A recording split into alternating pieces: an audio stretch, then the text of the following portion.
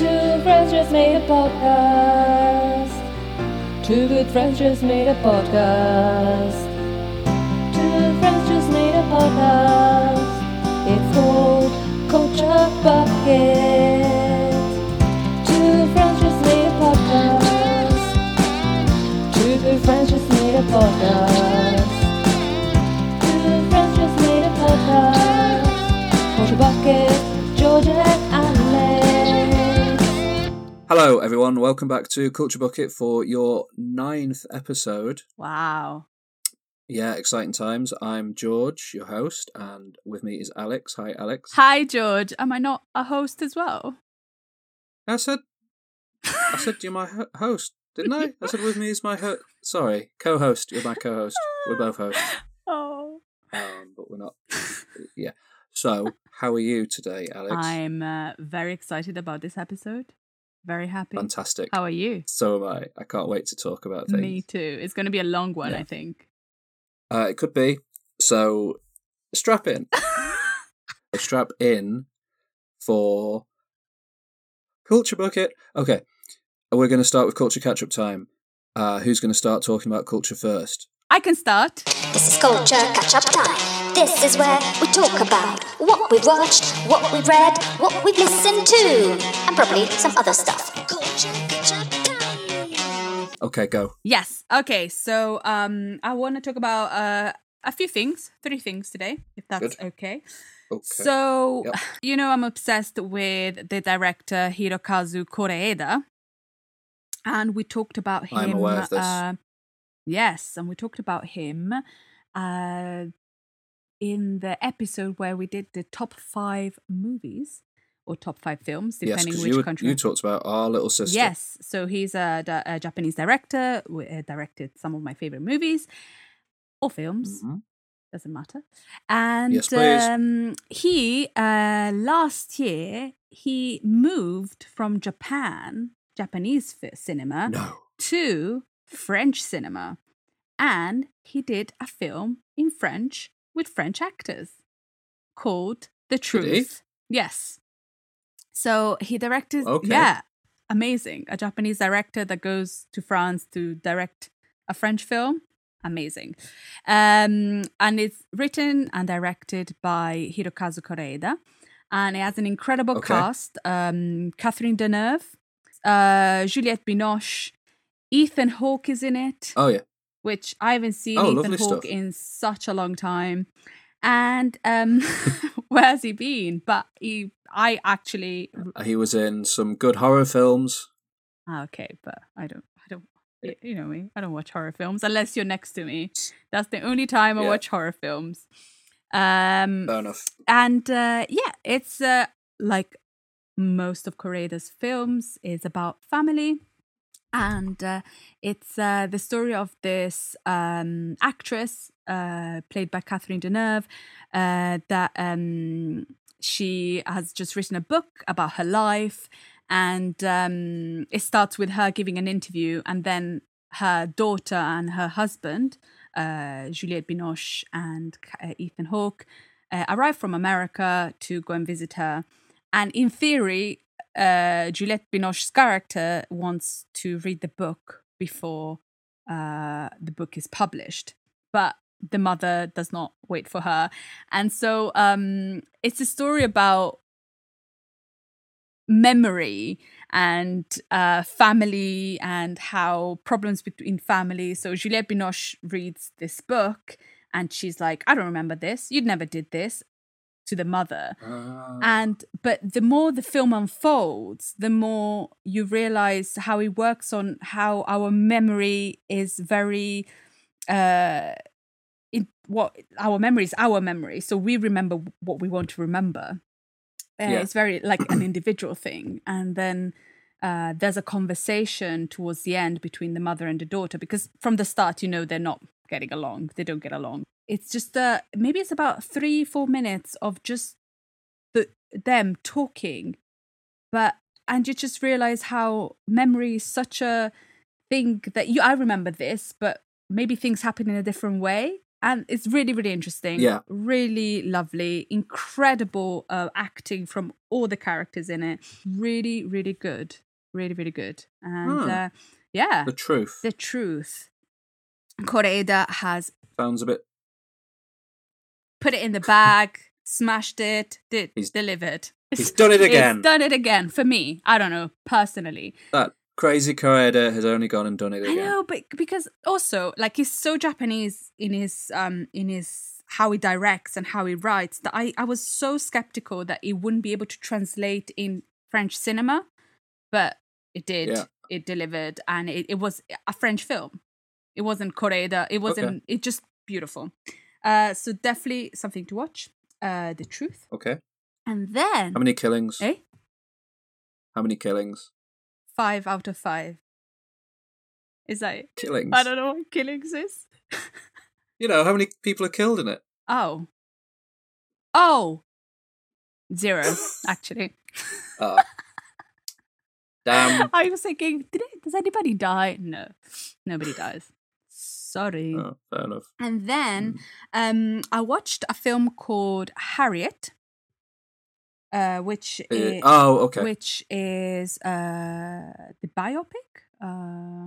Would it be the biopic Yeah, of Harriet of Tubman. Harriet Tubman, which came out last year, I think, in 2019. And yeah, so it's the biopic of Harriet Tubman, which is an American this is going to be hard for me to say, abolitionist. Yes. There we go. Yes, Abolitionist. Yep. And activist, and she was enslaved in Maryland in the 1800s, and then manages to escape, and then goes back to save her family and many other people after that. Yeah. The reason I watched this film, I didn't know anything about Harriet Tubman, but I watched an episode of Drunk History. Yes, I've seen that. And I was like, how do I not know about this woman? So I watched Drunk History, and I learned so much from Drunk History. And I want to open a bracket here. I can't believe we don't study these things in Europe. History is so intertwined between like countries. European history is intertwined so much in American history. And I can't believe I didn't know until like my age now who Harriet Tubman was. I think it's fascinating. We learn about people like Martin Luther King, don't we, and Rosa Parks, but not further back kind of in the genesis of emancipation and abolitionism. It's like Europe wants to say, well, we had nothing to do with it, which is not true. But it just, I didn't know anything. And then you realize how little you know about, well, you know, there was a civil war, but who fought in the civil war? Yeah. And let's go back to Hamilton and... Yes, please. Yes, please. Oh, bit of Hamilton. Yeah. In fact, but also, so the cast is really good in this film. I know, bracket, I think, well, before closing bracket, I think we should study all of the history, all of it. Like, all of it. I'm sure we can, because if I can watch a 10-minute video of Drunk History and learn about Harriet Tubman, I'm pretty sure they can put all of the history in the what they call these things in school that you the curriculum. The curriculum. Thank you very much. You're welcome. Close parenthesis. But yeah, so the film stars Cynthia Erivo as Harriet. And she was Oscar nominated, wasn't she? Yes, because she is amazing, and she's British, Yeah, like a British actress doing a southern like. Acts are beautiful. Then there's Leslie Odom Jr., which is, you know, from Hamilton. Yes, please. Very good in it. I saw him, I was like, Hamilton, yeah. I still haven't watched it Aaron all. Burr, baby. Yeah. And then there's Joe Owen, which I've never seen him before, or Alwyn. He's another British actor, and he plays the son of the plantation person. Okay. Yeah. And then there's Clark Peters, which you saw in that Five Bloods, and yes, and lots of amazing actors. And Also, Janelle Monáe is in it. Amazing. When I saw her, I didn't know she was in it, and when I saw her, I was like, oh my God, I love this film just because of her. Yeah. But I really enjoyed the film because, well, I like the story of Harriet. I think she's an amazing person, and but I thought it was really well done because when you watch films about slavery, you just not that this shouldn't be seen, but you see a lot of the brutality of the white person, and the action of the person like being tortured or something like that. But in this film, for me, it focuses more on the strength of Harriet and the people that were helping to save the enslaved. So I really, and you could see the brutality, but not the action of the brutality. You could see the scars after. So you see what happens to Harriet and you see what happens to other people, but you focus more on the strength and power and passion and of the people running away, especially like Harriet. Yeah, so I think that's what I enjoyed about it. And I read a few reviews and they said maybe it was a little bit maybe not strong enough, but I think that's why what I appreciate, because I appreciate the fact that they weren't trying to make this kind of white person beating the people, but it was just about the people reacting and running away. I don't know. Yeah, because I suppose there's plenty of films where you can see sort of that brutality. Yeah. It's interesting maybe to focus on the strength of the people who were rising up and escaping and freeing themselves. Yeah, exactly. And I thought that was really good. But yeah, so I enjoyed that film. Have you seen it? No, I haven't seen it. I probably should watch it because all I know about it is I remember her getting nominated for an Oscar and people saying she was great, but the film wasn't brilliant. But obviously, you have a different perspective, which is good. And the song, they performed a song from it at the Oscars, which was excellent. Yeah, that song is amazing. Yeah. And does she sing the song? Yeah, is it she sings Cynthia the Erivo? songs. Yeah. Well, fantastic job. Absolutely. I don't know what I'm talking about. Yeah, no, I should watch it, but I haven't seen it. What a woman. What a woman. Like, just... Oh, yeah, I have seen the Drunk History episode, so I know about... It's ridiculous that that's where you learn stuff. I know. And I have to reach the age of my mid-30s to find out about Harriet Tubman.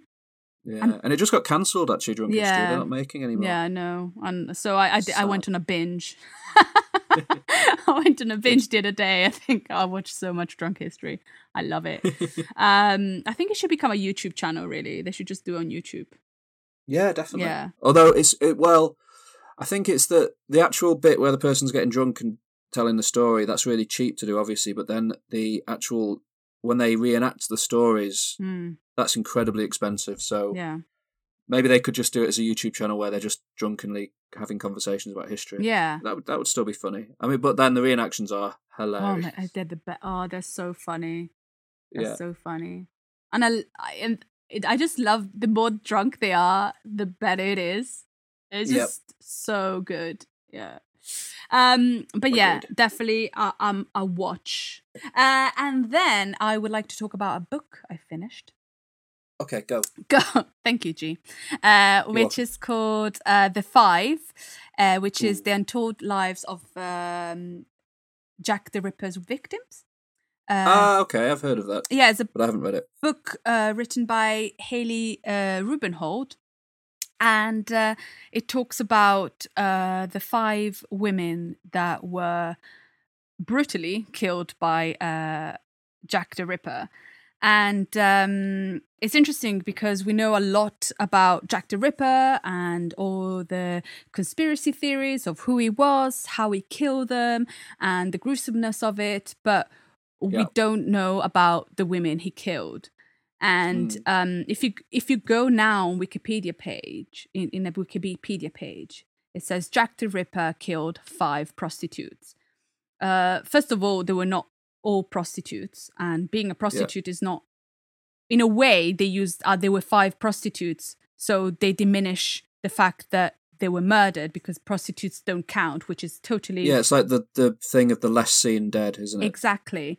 And Yeah. first of all, if he killed 5 prostitutes, that's as bad as if he killed anyone. So the thing that they always specify there were 5 prostitutes is horrendous, because whatever you decide to do in your life, you shouldn't be murdered by a No, psychopath. not unless you're murdering people, but obviously that's not what Yeah. prostitutes do. And also, they were not all prostitutes, and they were found in the streets. So in Victorian era, if you were found in the streets, you were not a good woman.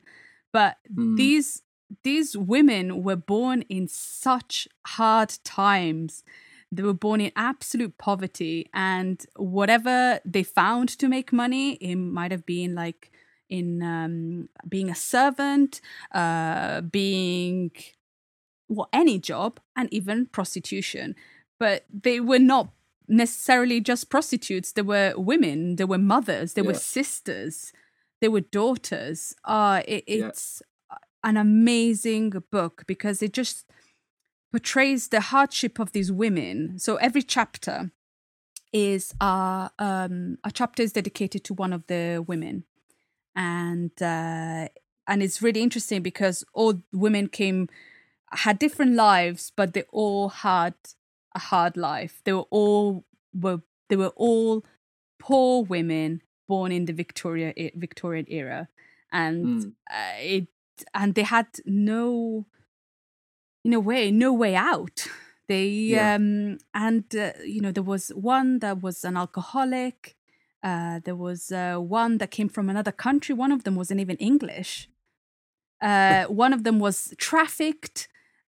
It's an amazing story of these women, and she manages to write a book through all the little informations that she found from maybe birth certificates, marriage certificates, working houses, logs. Working houses were places where people stayed, which were absolutely dire. And so sometimes people, instead of going to these working houses where there were places where you could go and sleep, and then you had to do some work for them, instead of going in there because they were like riddled with everything, some people prefer to stay on the streets. But if you were on the streets, then you were a prostitute. If you were not married, you were a prostitute. It's amazing. And what I really like about it is that she gives no time to Jack the Ripper. She writes about from the beginning of their life to the 10 minutes before or the night before or sometime before they died. Yeah. But she does not acknowledge him because I think he's been acknowledged enough, and we don't even know who he is. He has never been prosecuted. He's not a witch. He's never been prosecuted.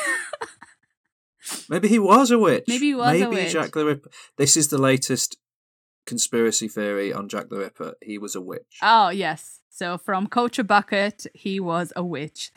We have evidence he was persecuted as a warlock. Yeah.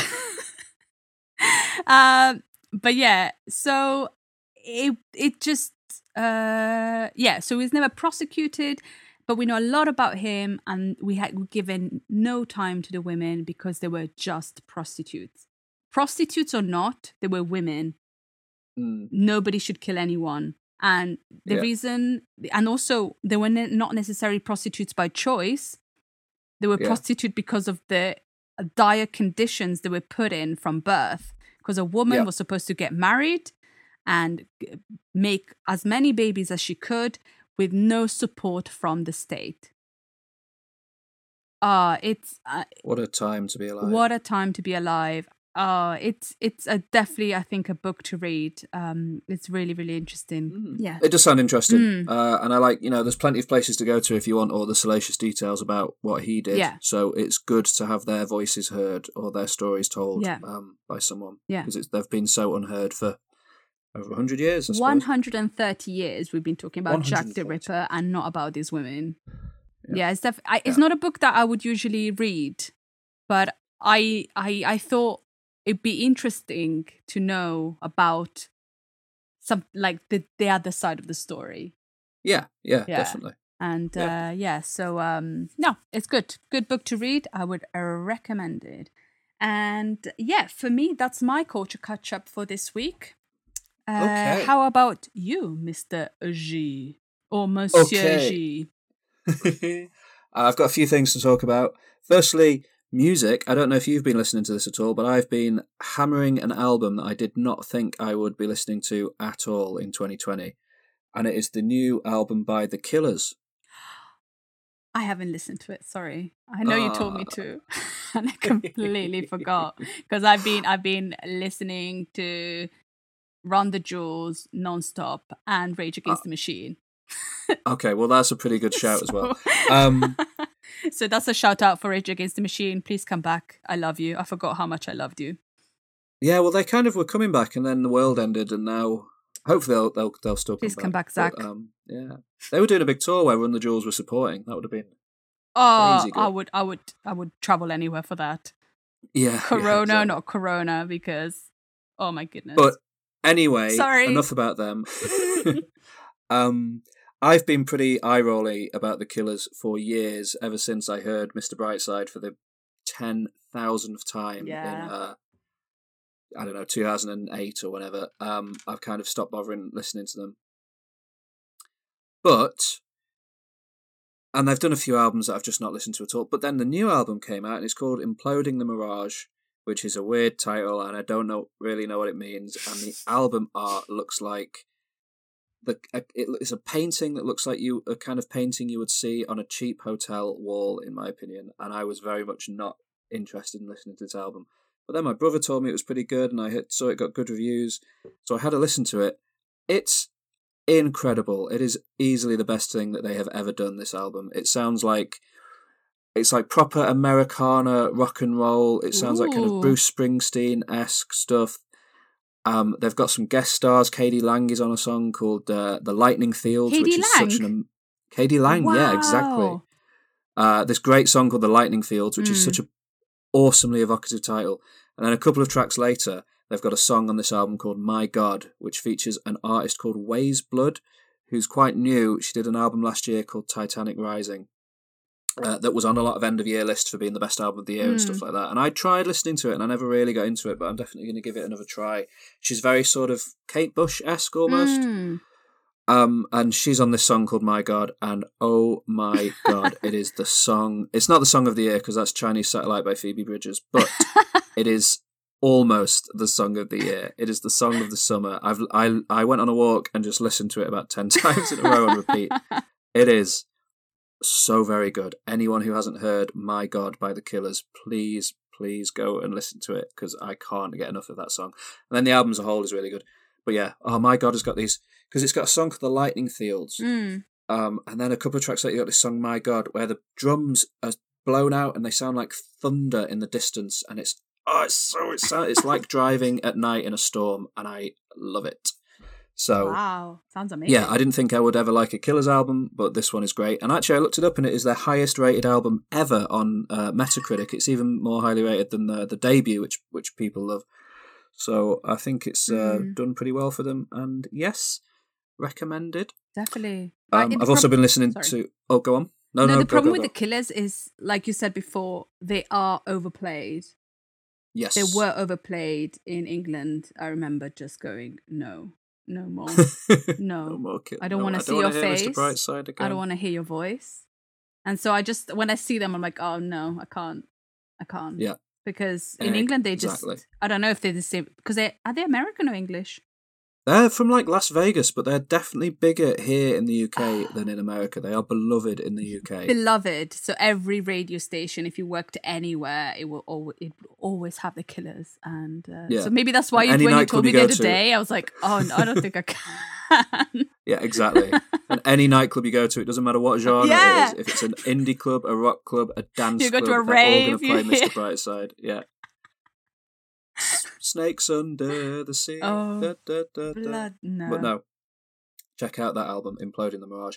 I've also been listening to Idols quite a bit in preparation for their new album dropping at the end of September. I cannot wait. It's probably going to be out by the time anyone hears this, so go and listen to Ultramono by Idols. It's definitely brilliant, even though I've not heard it.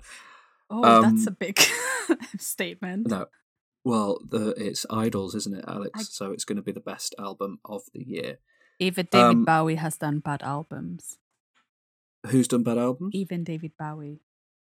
Well, yes, but this is their third album. Okay. So they're early days still. They've still got a lot of creative fire behind them, and they've put out 4 singles, and they are spot on. Okay.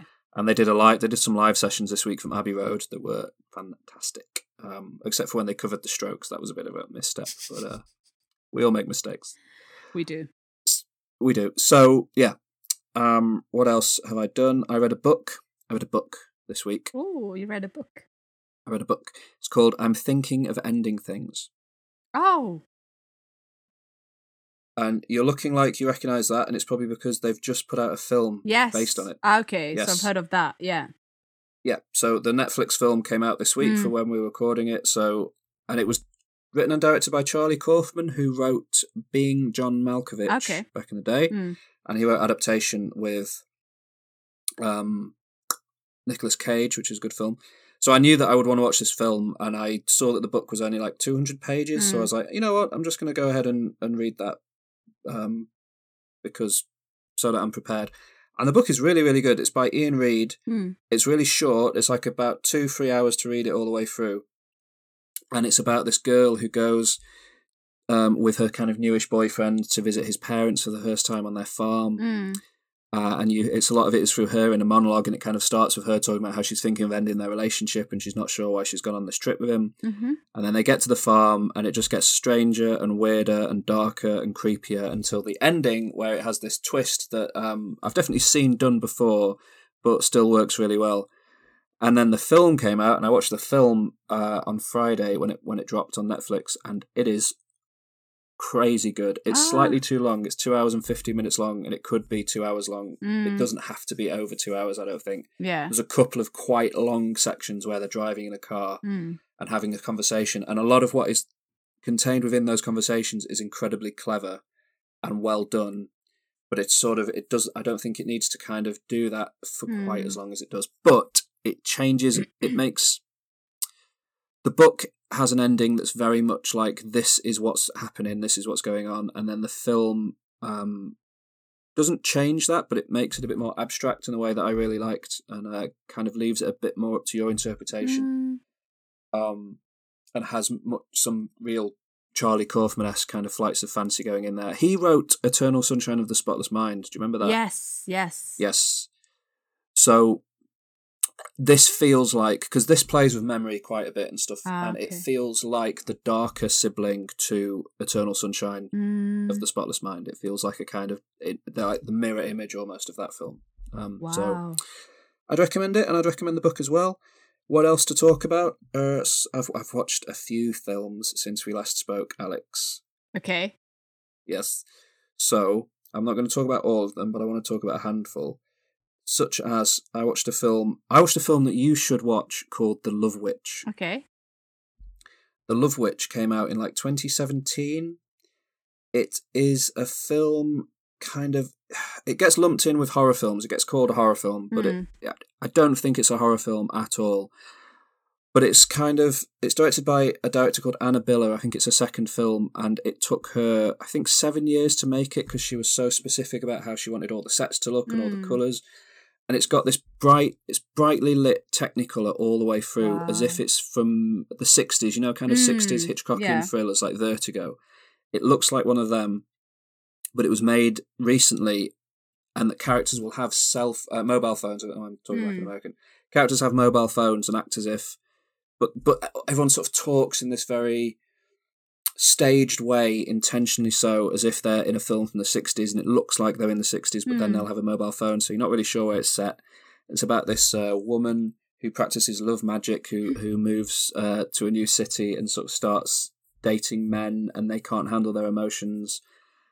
And it's sort of a serial killer film turned on its head, and it's kind of looking at how men and women act in relationships and flipping those relationships around to kind of show how absurd it is the way women are sometimes represented as being quite hysterical. It kind of shows men behaving like that to kind of, I think, to show kind of how silly it is that that's often how women are represented in films. It's a fascinating film. It's super feminist, I think, but I mean, I wouldn't view that as a negative, but it's definitely not a negative. Like it kind of has something to say that I think is really interesting, and it's beautiful to look at. And I would big recommend For the Love Witch. I love the movie poster. I'm just looking at it. Beautiful. Everything about it is gorgeous. There's a scene where she turns up in her apartment, and the person who's showing around her apartment is kind of showing around. They're both wearing kind of not normal clothes, but relatively like standard clothes. And then she says, "Oh, I want to go for lunch." And she's like, "Oh, I know a nice tea room there. Do you want to go?" And they go, "Yeah." And then it cuts them in the tea room, and suddenly they're both wearing the brightest pink with these huge hats. And they're in this room where everyone in the room is wearing the same shade of pink, and it just looks gorgeous. Yeah. The Love Witch. And if you don't like horror films, still give it a go. It often gets lumped in with horror movies and gets put in the horror section. It really is not a scary film. It's just a fascinating film. What else to talk about? I watched a Bay of Blood, which is an Italian giallo movie from, I think it's from the early 70s, directed by Mario Bava. Okay. And it's mostly interesting because it's essentially Friday the 13th, about a decade before Friday the 13th was made, and there's 2 kills in it that are literally taken shot for shot, basically, from and put in Friday the 13th. They just copy it directly. Yeah, it's wild. It's a crazy good film. Okay. It's like an hour and 20 minutes long, and it's definitely worth checking out if you're interested in proto-slasher movies, giallo movies. Yeah. I watched a movie called Kill List, which is an awesome film. We've got no time. There's no time for all your killing. Why do you keep watching things where people are getting killed? I like films like that. I watched a movie on YouTube. Okay, there's a film called Lake Mungo. It's an Australian movie. And it's so... Like, the director who made it has only made that film and not made anything else. And it's vanished. You can't get it on DVD. It doesn't stream anywhere. The only place I've been able to find it is YouTube. The whole film's up on YouTube for some reason. And it's a found footage movie, kind of made up of interviews with people about this girl who dies, called Alice Palmer, a reference to Twin Peaks, which we'll discuss later. Ah, yeah. She dies, and her family start to think that they're being haunted by her, and it's all this footage. It's done like a fake documentary of them talking about this haunting, and it's a really creepy, scary, strange film that if you like films like The Blair Witch Project or stuff like that, and you have never heard of it or seen it, go on YouTube, look it up, and watch it. It is awesome. Alex, I put my mask on, and I went to the cinema. Yeah. Did you go to the cinema? I went to the cinema. No. I know. It was... Yeah. Wow. But I wore a mask the entire time, and it was, I don't want to say it was worth it, but I enjoyed what I saw at the cinema. What was there social distancing? Yeah, there was. There was hardly anyone in there. Okay. I was with my brother, who I was in a bubble with at the time, and I didn't go in near anyone else. Good. So I think it was safe as we can be at the moment. Yeah. I saw the new Christopher Nolan movie, Tenet. Oh yeah. Yes, starring John David Washington. Who is a fantastic actor in his own right. He is also the star of Black Klansman, which is a fantastic movie by Spike Lee, and he also happens to be Denzel Washington's son. So is he? He is, yes. So Hollywood royalty. What? How did I not know that? I don't know. Same surname. I just didn't think about it. I don't know. And he plays a sort of secret agent who at the start gets kind of pulled into this international conspiracy that involves kind of a sci-fi twist with time kind of being reversed in certain places. He goes up against a villain played by Kenneth Branagh doing a silly Russian accent, but it works. And he is assisted by Robert Pattinson playing Neil, who kind of helps him out in a few scenes and is awesome in the movie and makes me so excited to see his Batman when that finally comes out. Well, he's got coronavirus, hasn't he, now? Yeah, apparently he has. Hopefully, fingers crossed he'll be fine. Yeah. Sure he will be. But yeah, it's gotten a few quite sniffy reviews. There's a lot of reviews saying it's too sort of dour, it's not fun enough, I absolutely loved this film. 5 stars from me. It is Christopher Nolan's Bond movie, and, well, we don't all know on the podcast necessarily, but I am a huge fan of James Bond films, and it feels like, even though it's got this sci-fi twist in it that's not James Bond at all, the rest of it just feels like you're watching a masterpiece James Bond movie to me, and I just adored it. The set pieces are crazy. There's a scene where they crash a plane, like a huge jet, like jumbo jet cargo carrier plane, into a hangar. And I had read that there was only like 300 visual effects shots in the movie, so there's hardly any CGI in the movie. Most of what you see on screen happens for real. And I was like, they can't have done that for real. I looked it up. They did. They brought a plane and they genuinely drove it across this car park full of cars and crashed it into a hangar. Because it was cheaper to do that than to try and fake it, supposedly, is what he decided. Wow. Because all this stuff was going to be destroyed anyway. I don't know. But it looks amazing. It looks so good, and the action set pieces are great. And yeah, Tenet, please give it a go. And then breathe, calm down. There's one more film I want to talk about, and it's called The Devils. Have you heard of The Devils? No. No. The Devils is from 1971. It was written and directed by Ken Russell, who is an iconic British filmmaker who's sadly passed away now. And it is based on the true story of a 17th century French town called Loudun, where, how to describe it, there was a priest in this village called Urbain Grandier, who was kind of a rock star priest, or at least in the film is portrayed as like a rock star priest, who sort of is sleeping around with a bunch of women and doing his own thing and not really behaving very priestly, but is also protecting the interests of the village, because I think in this time in France, a lot of kind of settlements were fortified and kind of acted as almost independent states. And then the Cardinal Richelieu wanted to kind of open it all up and have a united France that was run by church and state kind of thing. So he sends somebody to go and tear down the fortifications in Loudun, and Urbain Grandier goes, "No, I will not have it." And in the film, he's played by Oliver Reed, giving this insanely good performance, this crazy performance. It's so good. And kind of puts a stop to it, and they find out that there's this convent of nuns, and there's a nun in this convent who has kind of seems to have fallen in love with Urbain Grandier, and kind of it drives her mad with desire and jealousy, and to a point where she kind of starts to claim that he's possessing her. Oh. And then all of the nuns in this convent, it's like this mass possession, and this in real life this happened, and this enormous exorcism had to be performed, and this priest, who had never even met these nuns at all, ended up being prosecuted for possessing them and was killed at the stake.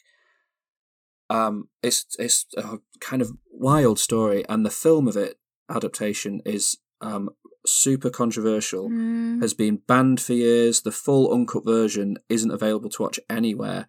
The director's cut has only been like screened a few times at festivals, and the studio Warner Brothers in America won't allow it to be properly released.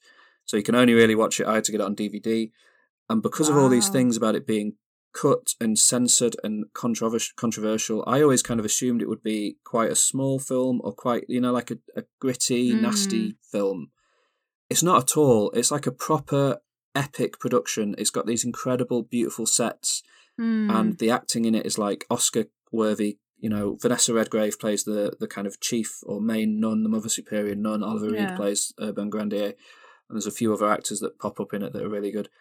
And it's just a legitimately brilliant film that seems quite unseen because it's had all this controversy over the years and been so difficult to watch. Yeah. And again, it gets lumped in with horror movies. It's not really a horror film. It's a historical period drama. It is fascinating to watch. It will challenge you, particularly if you're have strongly religious beliefs. But I think it's a worthwhile film to watch. And I wish it was more widely available. And people should watch it. And if your experiences of Oliver Reed are exclusively from the Oliver Twist musical, you will get to see some serious acting from that man in this movie.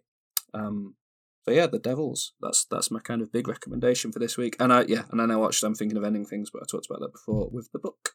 So, Fantastic. Alex. Yeah. Wow. I hope that you found something interesting in there, and shall we move on? Yeah, well, like The Devils is from a book written by Aldous Huxley. Yes, Aldous Huxley, yes. Yeah, a non-fiction book that he wrote.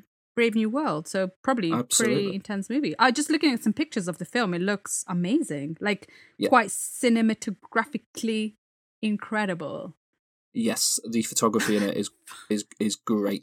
The Yeah. sets that they built with these huge white stone or brickwork kind of sets, and yeah, it's gorgeous. It's a gorgeous movie, and I feel like it gets talked about. Whenever it gets talked about, it just gets talked about as being a controversial movie, and it kind of makes you have this view of it as being maybe something that'll be quite difficult or challenging to watch. It's definitely challenging. But I think that it's often forgotten, or people forget to mention that it's also just legitimately a great film. Like it's a really solid, well-made masterpiece of cinema that is cruelly forgotten by its own studio, and that's why it's not being seen by anyone. Yeah. So there we go. Is it homework time? Homework time. Yes, it is. Okay, homework time. Who's going first? I can go first again if you want. Sit down at the back and be quiet and get out your book because it's time to discuss your homework. Now. Sure. Yeah, okay. Okay, so I was asked to watch 3 different things, and I watched the only one that I could watch, which is Twin Peaks, the series. Fantastic. I'm working on trying to watch the other 2. But what were the other 2? Veep and Watchmen. Oh, yes. Yeah. Yeah, well, you should watch them. They're good. But no, I'm right. Okay, let's talk about Twin Peaks. Twin Peaks. Okay. So if you tell me you don't like Twin Peaks, like with Hamilton, this is the end of the podcast. Okay. Go. Okay. So we know the story about Twin Peaks. The story, the body of a girl, Laura Palmer, is washed up on the beach, and they have to investigate her murder. So yes. It starts with just an investigation, and then it goes into everything. How much did you watch then? Okay, so I watched the pilot and the entire of season 1. Wow. And the first episode of season 2. Okay. Yes. Okay. So from the beginning, the music, the beginning song, dun dun dun dun. I've heard it before. I don't know where. Oh. It's iconic. The soundtrack to Twin Peaks is iconic. And I was like, so I sat down, I relaxed, and I started watching this thing. The music in the entire, everywhere is daunting. And what an Italian musician composed that, Angelo Badalamenti. Yes, I'm glad you know things that I don't know. Yeah, so okay, the acting is insane in it. There's when the parents find out that the daughter has died, they're like screeching. Like that's not a normal reaction, but they're like screeching, like they're like possessed. And everybody has the really weird reactions. Like the entire how people act is bizarre. I don't know if that's made on purpose or it's the situation they put in, but from the acting, which is totally bizarre and everybody's overacting, and it's a style of acting that David Lynch uniquely gets out of performers. So if you watch a few of his films, you'll start to get into the rhythm of that kind of acting because it's very much a David Lynch quality. And then the sets are weird. So you have weird sets which are like crazy colors, weird acting. People seem to know things before they're actually said. Like people know things. Like I wrote, everybody seems to know things before they actually happen, or they just know. It's weird. That's I wrote so many notes because I was so freaked out by it. And it just somebody might just look at another actor, and the other actor knows what they're thinking. Okay. Then there's the scene of the log lady. Like that's I just wrote the log lady. The log lady. There's a woman in and she's got a log. She's like carrying a log and like a baby. She sort of like carries it around like it's a baby. Yeah. And the FBI detective that comes to investigate the murder of Laura Palmer says, "But who's Special that lady?" Agent Dale Cooper. Yeah, who's that lady? And the sheriff calls it what we call her, the log lady. Like, Yeah, he says, "Who's the lady with the log?" And the chef goes, "Oh, we call her the log lady." That's just something that in reality should have not been there. Like, there are elements in Twin Peaks that are totally surreal and bizarre. They shouldn't be there. Like, why? No. Why do you put the log lady in that place? But it's there, and you go, David Lynch is obsessed. Oh, I mean, he refuses to explain stuff, so this is all what people have inferred. Yeah. But he is obsessed with dreams, and I think once you start to realise that he views, or I think a lot of his films are viewed through the lens of like the quality of dreams. yeah. Stuff like that starts to not make sense, but you can Yeah. understand its place in the world of the show. Yeah. Everything is extremely overacted. Like the lady with the patch. Oh and, yes, And at one point, she's obsessed with making her curtain rollers really quiet. And she just Yeah. opens them and closes them. And she's like, "Bleh!" It's insane. But at one point, I thought that it might be like a soap opera. Because if you Yeah, look- it completely it's is. like a soap opera because every character and every situation has got a music. yeah, And everything is so weirdly acted. And then there's this in maybe all episodes, I'm not sure, I didn't write it down. There's this soap opera running on TV, which is called the remember something the of name of it, love. actually.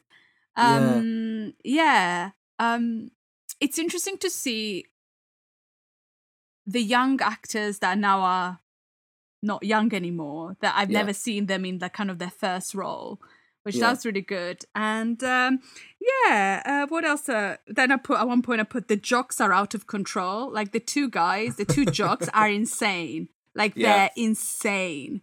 And they're really, and I said, I put the jocks are under control. Bobby, I actually wrote Booby, and the blonde mullet guy. They're just insane. They were just making me so anxious. Is it at the end of the pilot where they're in the prison cell and James is in the other cell and they're it's- just like screaming at him through the Yeah, bars? and you go, stop screaming. It's not needed. You're insane. But it's just so bizarre. Like the acting is amazing. And then I realized where the film Fire Walk With Me comes from. It makes total sense now. Yeah. Why it made no sense before. But yeah, I watched the pilot and I was like, what is this? And then I couldn't stop watching it. I just Yeah. like obsessed with it. Obsessed. And I'm not sure if I like it or not. That's the thing. I don't know what to say. I one afternoon I watched like 3 episodes, one after the other, and they're 45 minutes long. And I was like, I don't know, I was mesmerized by how weird it is and how weird it is. And I can't tell you if I like it or not. I think I probably do because I became obsessed with it. But then, and I think the first season is really good, and I think it's really good. It's really interesting because you can't Yeah. stop watching it, and the characters are all bizarre, and the more you find out about the Twin Peaks, the more you're weirded out. But then it doesn't really explain anything. Like Twin Peaks things are not really what they seem to be. Like there's a Yeah. weird. The owls are not what they seem. Yeah. and all that. Yeah, and then I was like, "What? Can you explain more?" And nothing else happens. Like, it doesn't explain anything else. Like, okay, fine. And then, I love Cooper, Special Agent Cooper, when he orders food. He's really childish, and he wants, Yeah. he loves coffee and he loves pie. And every time I look at him, I think of you because you love characters like that. Like the Yes, I do. weirder the character, the more kind of like you love. So every time I was like, that's why George loves this show, because it's amazing. Laura's funeral Oh, is ridiculous. Like the funeral is ridiculous. Like everything is ridiculous. is it the dad jumps on the coffin as it's The going? dad jumps on the coffin, and then the coffin starts going up and down, and you go, Yeah. and then the mum screeches because that's all she does. Yep. And who the hell is Diane? So Special Agent Cooper always records Yep. and talk on this recorder and talks to Diane. But Yep. he never sends the tapes. So who the hell is he talking to? So the original 2 series from the early 90s, Diane is just on the. Ah, okay. On So those she does tapes. exist. I thought it was Agent Cooper being absolutely insane. if you get yourself through and watch the third series that was Yeah. made in 2017, you'll learn more about Diane Okay. then. Yeah, but the thing is, I enjoyed the first season. Then when I Yeah. went to the second season and I saw there was 22 episodes of 45 minutes Yeah. each, and I Yeah. watched the first, but I thought, well, if I enjoy it, enjoy it. If I'm obsessed with it as I did the first one, I'd be Yeah. fine. Even the pilot, the hour and a half one, I was bored after a while. Do you mean in the second series? Yeah, I was just Yeah. like, oh, again, it's still the same.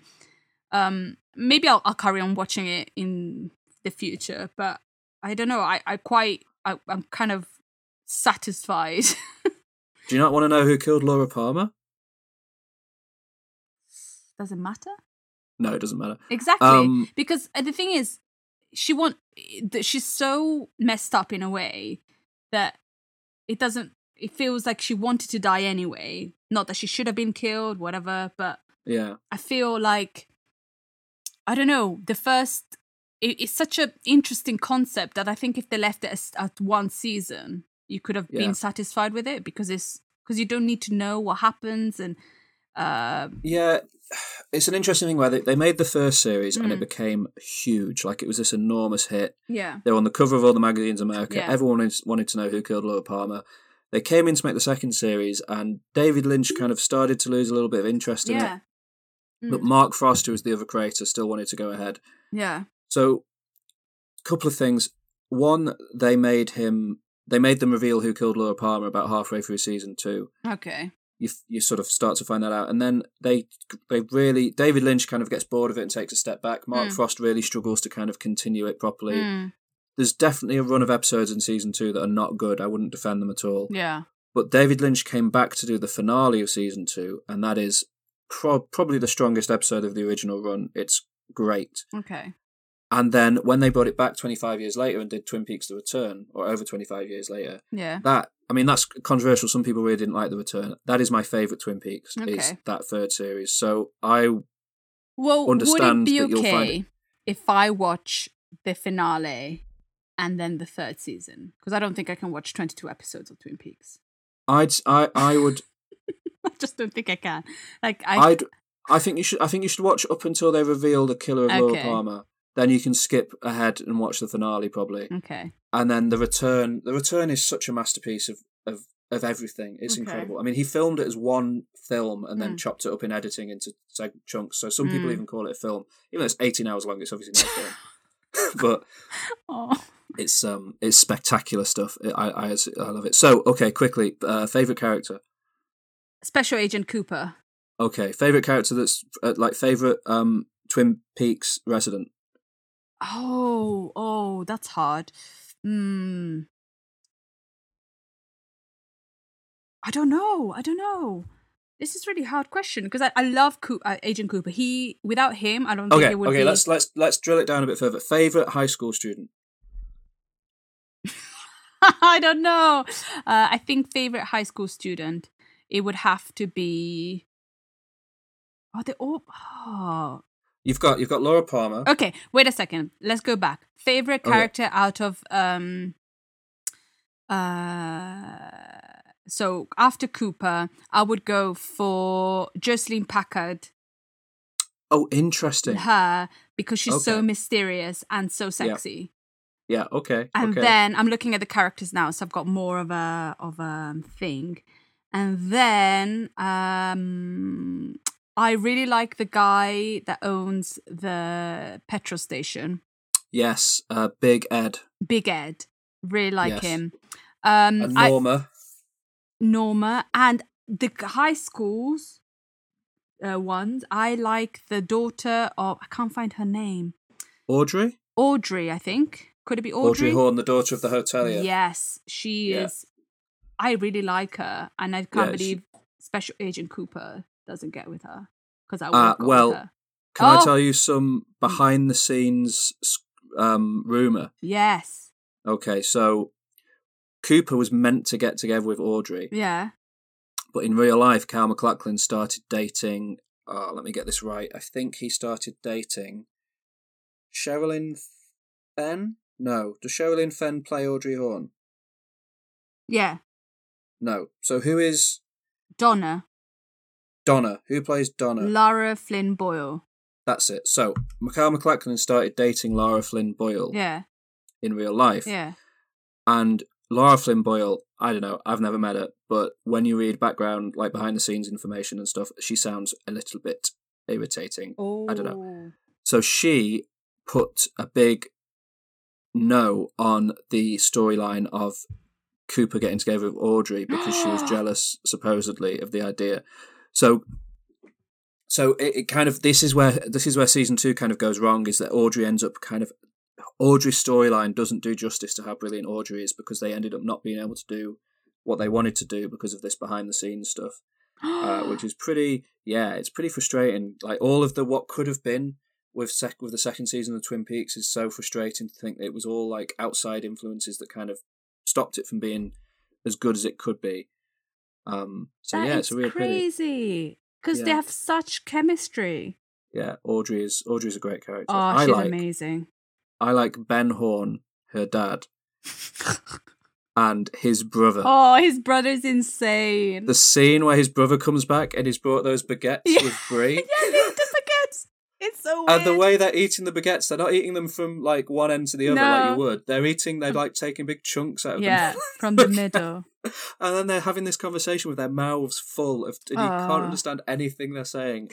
It's the best. The thing is, watching it, I know exactly why you like it, because you like bizarre stuff. Yeah. Like when something is really absurd, you go, yeah, it's absurd, and you love it. And at the moment I realized that why you would like it is when Agent Cooper asks for breakfast. He wants like extra crispy bacon. Like it's so precise with his order. Bacon over hard, black, crisp black, and eggs over easy. Yeah. And I was like, yeah, that's why G loves it. Yeah, so definitely. As a conclusion, I don't know if I like it. I'm not sure. It's so like the list I have is so long. I'm not gonna even say whatever I wrote, because I kept writing it down. It's like I'm not gonna remember all of this. But yeah, it's I understand why people enjoyed it. And I think it's good because I kind of got obsessed with it, but I think maybe it could have just done with 2 seasons of 8 episodes each, because I think that's perfect. But possibly, yeah. But honestly, the return, I mean, episode 8 of the third series is the greatest hour of filmed media. Okay. I will check it out and get back to you. But 2 things I want to say very quickly before we finish that are reasons I love Twin Peaks as well. The pilot. Yeah. You know the pilot when he is examining the body of Laura Palmer in that room. Oh, and then he goes. And he pulls a letter out from under her fingernail. Oh, that was the most disgusting. Oh, I was gonna vomit. It was horrible. Remember, there's a bit in that where, in that room, the fluorescent light is just flickering on and off. Yeah. And the guy's like, sorry about the light, and Cooper's like, oh no, don't worry about it.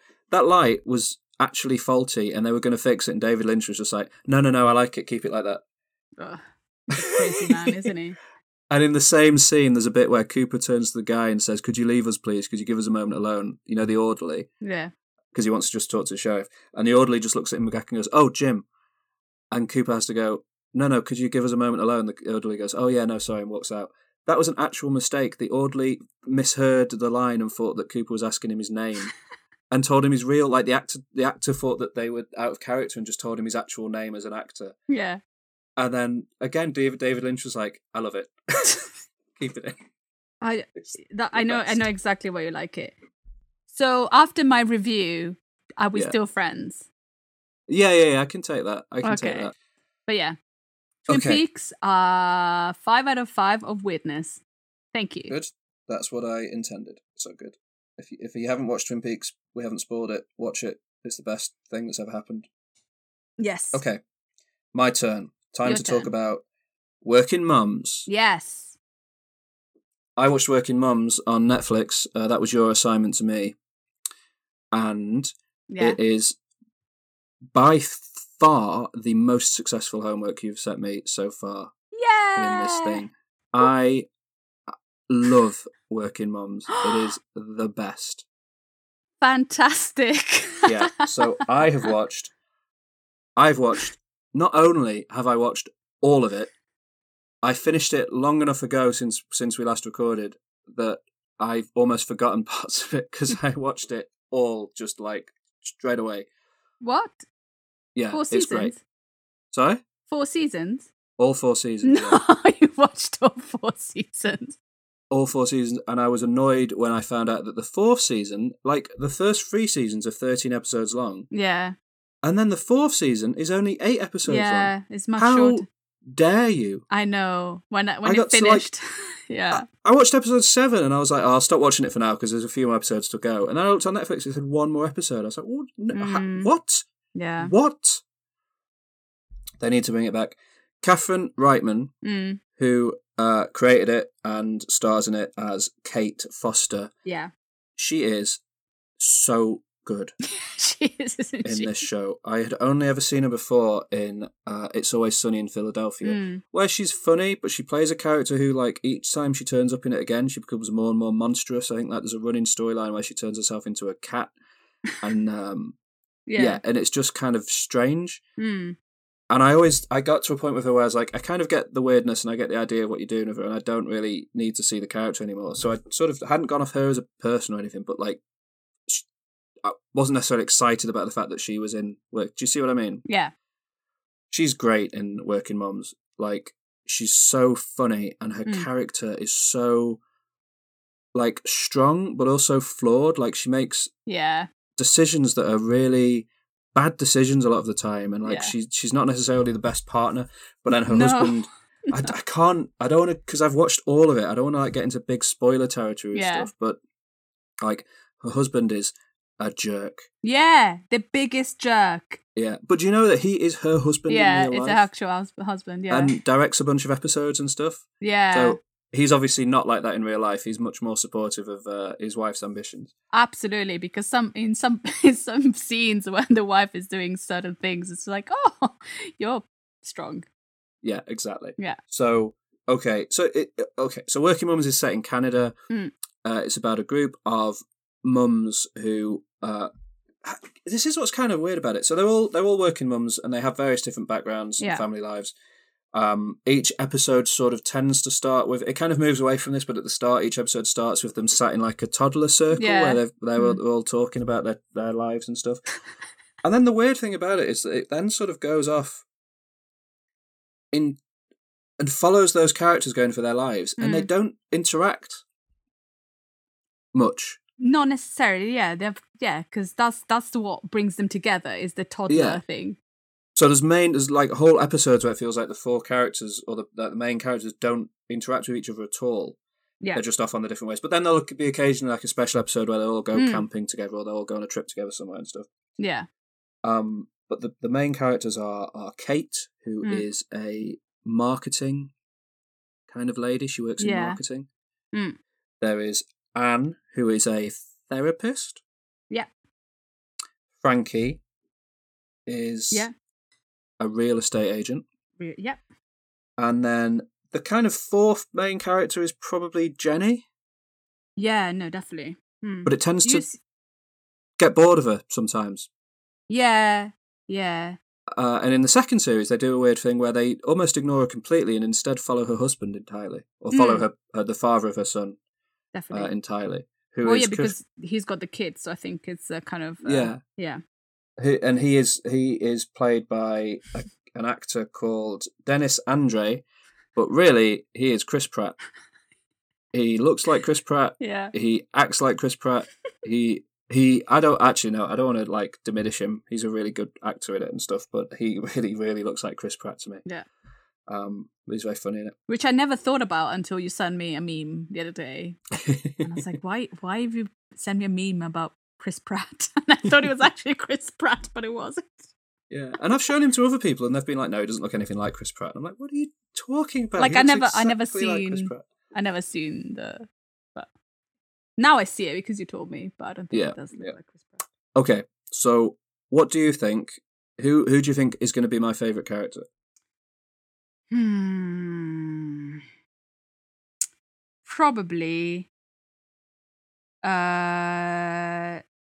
Anne's husband, Lionel. Lionel?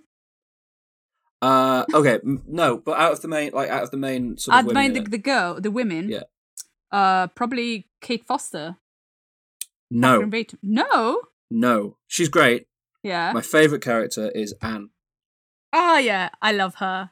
She's She's amazing. She's she's the so best. good. Yeah. Yeah, she's her the relationship best. with her daughter feels so Yeah. real. Yeah. And the places it goes to throughout the series. Yeah. And she's like always trying to do well, Yeah. but it kind of gets worse and worse at a point, like, especially series 3 and 4. It just Yeah. really, It's the really stuff bad. with the gun in series 3 Yeah. is crazy.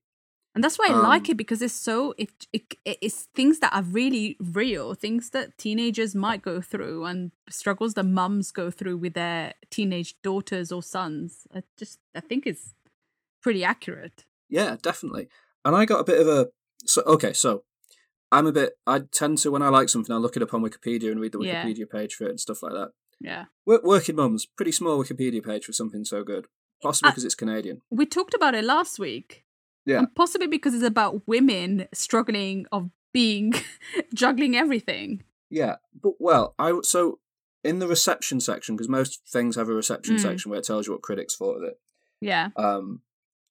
It quotes John Doyle from the Globe and Mail, who says that the show reeks of entitlement and privilege. He says the mums represent only a very specific urban bourgeois type. Their troubles are tiny. They live in luxury, and their only contact with anything approaching the reality of contemporary life is via their nannies.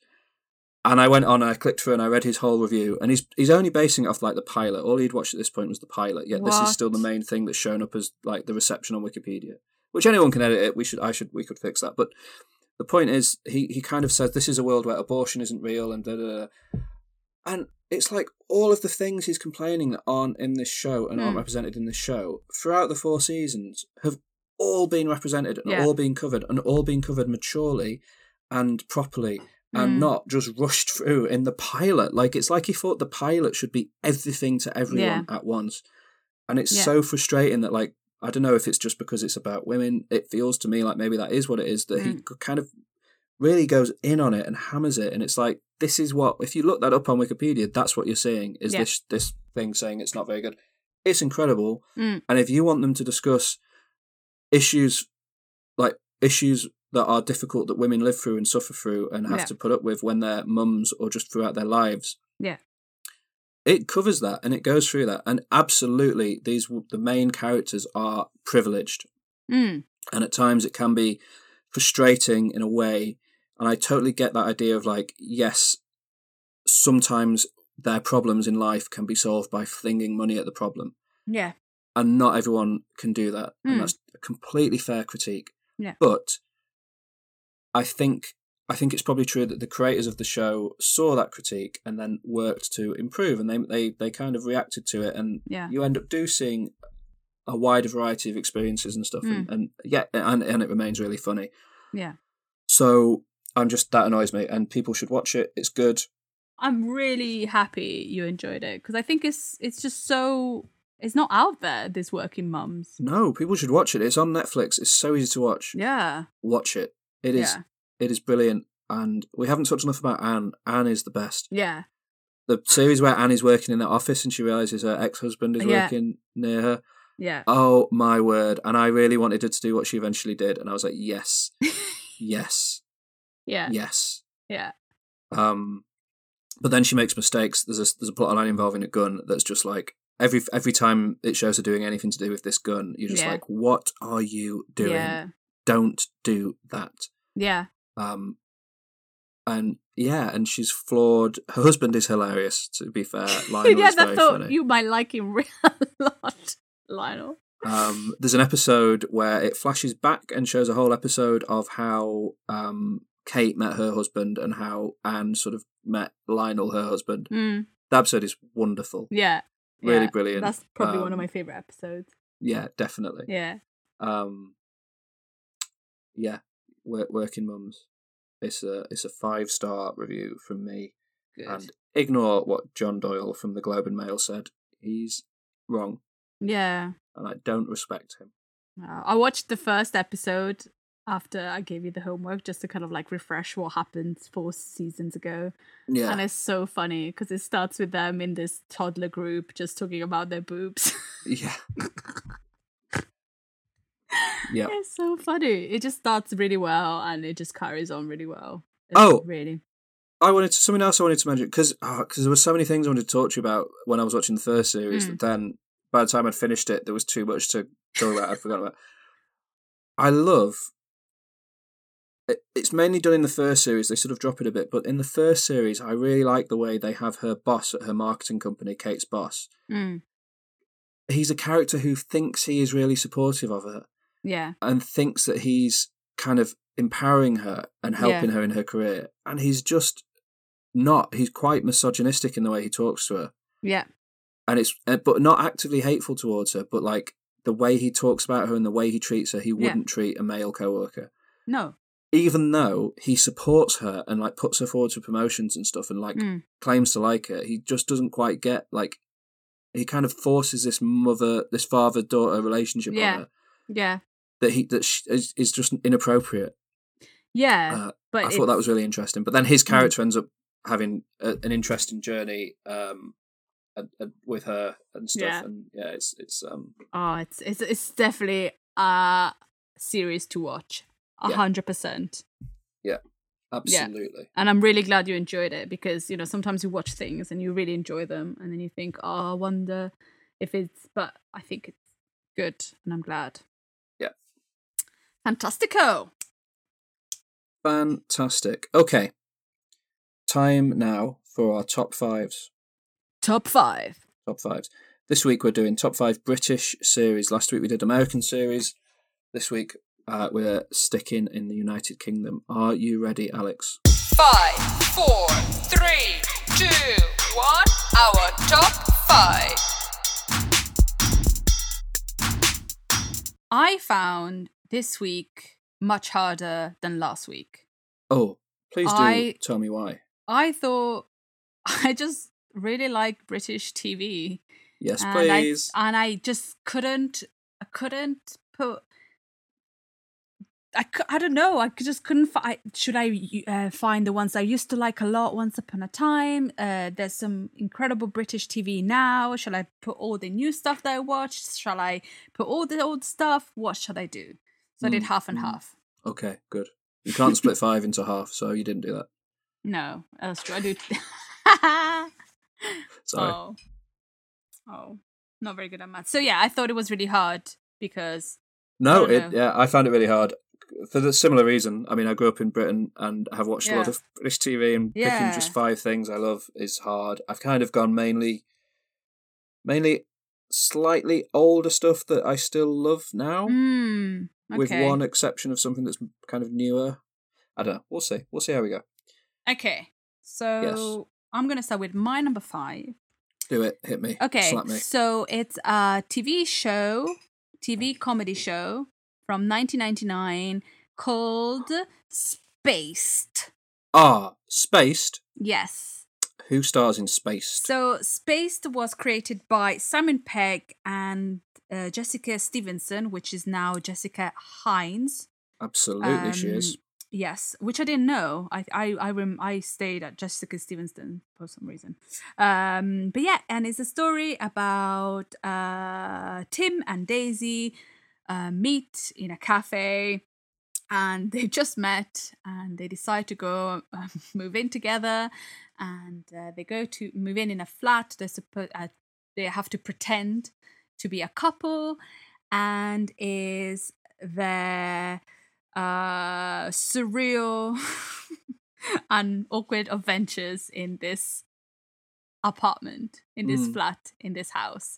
And that's it really. It's about them. And in this house, there's the landlady, which is, she's played by Julia Deakin, and her name is Marsha. Yeah. Hello. Hello. And Hello, then Brian. Hello, Brian. I love her. Yeah, and then there's another tenant in a flat in the basement, Brian, which is played by Mark Heap, which I love. And then also there's Katie Carmichael as Twist, Yes. Daisy's best friend, and Nick Frost as Mike. Tim's best friend, played by Simon Pegg. Katie Carmichael hasn't really done anything, has she, since Spaced? No, not really. No. She's good in Spaced, though. She's amazing in Spaced. Yeah. I really love it. I watched just because it was so difficult. I watched like the first episode the other day just to kind of say, would I still like Spaced? And yes, it's so.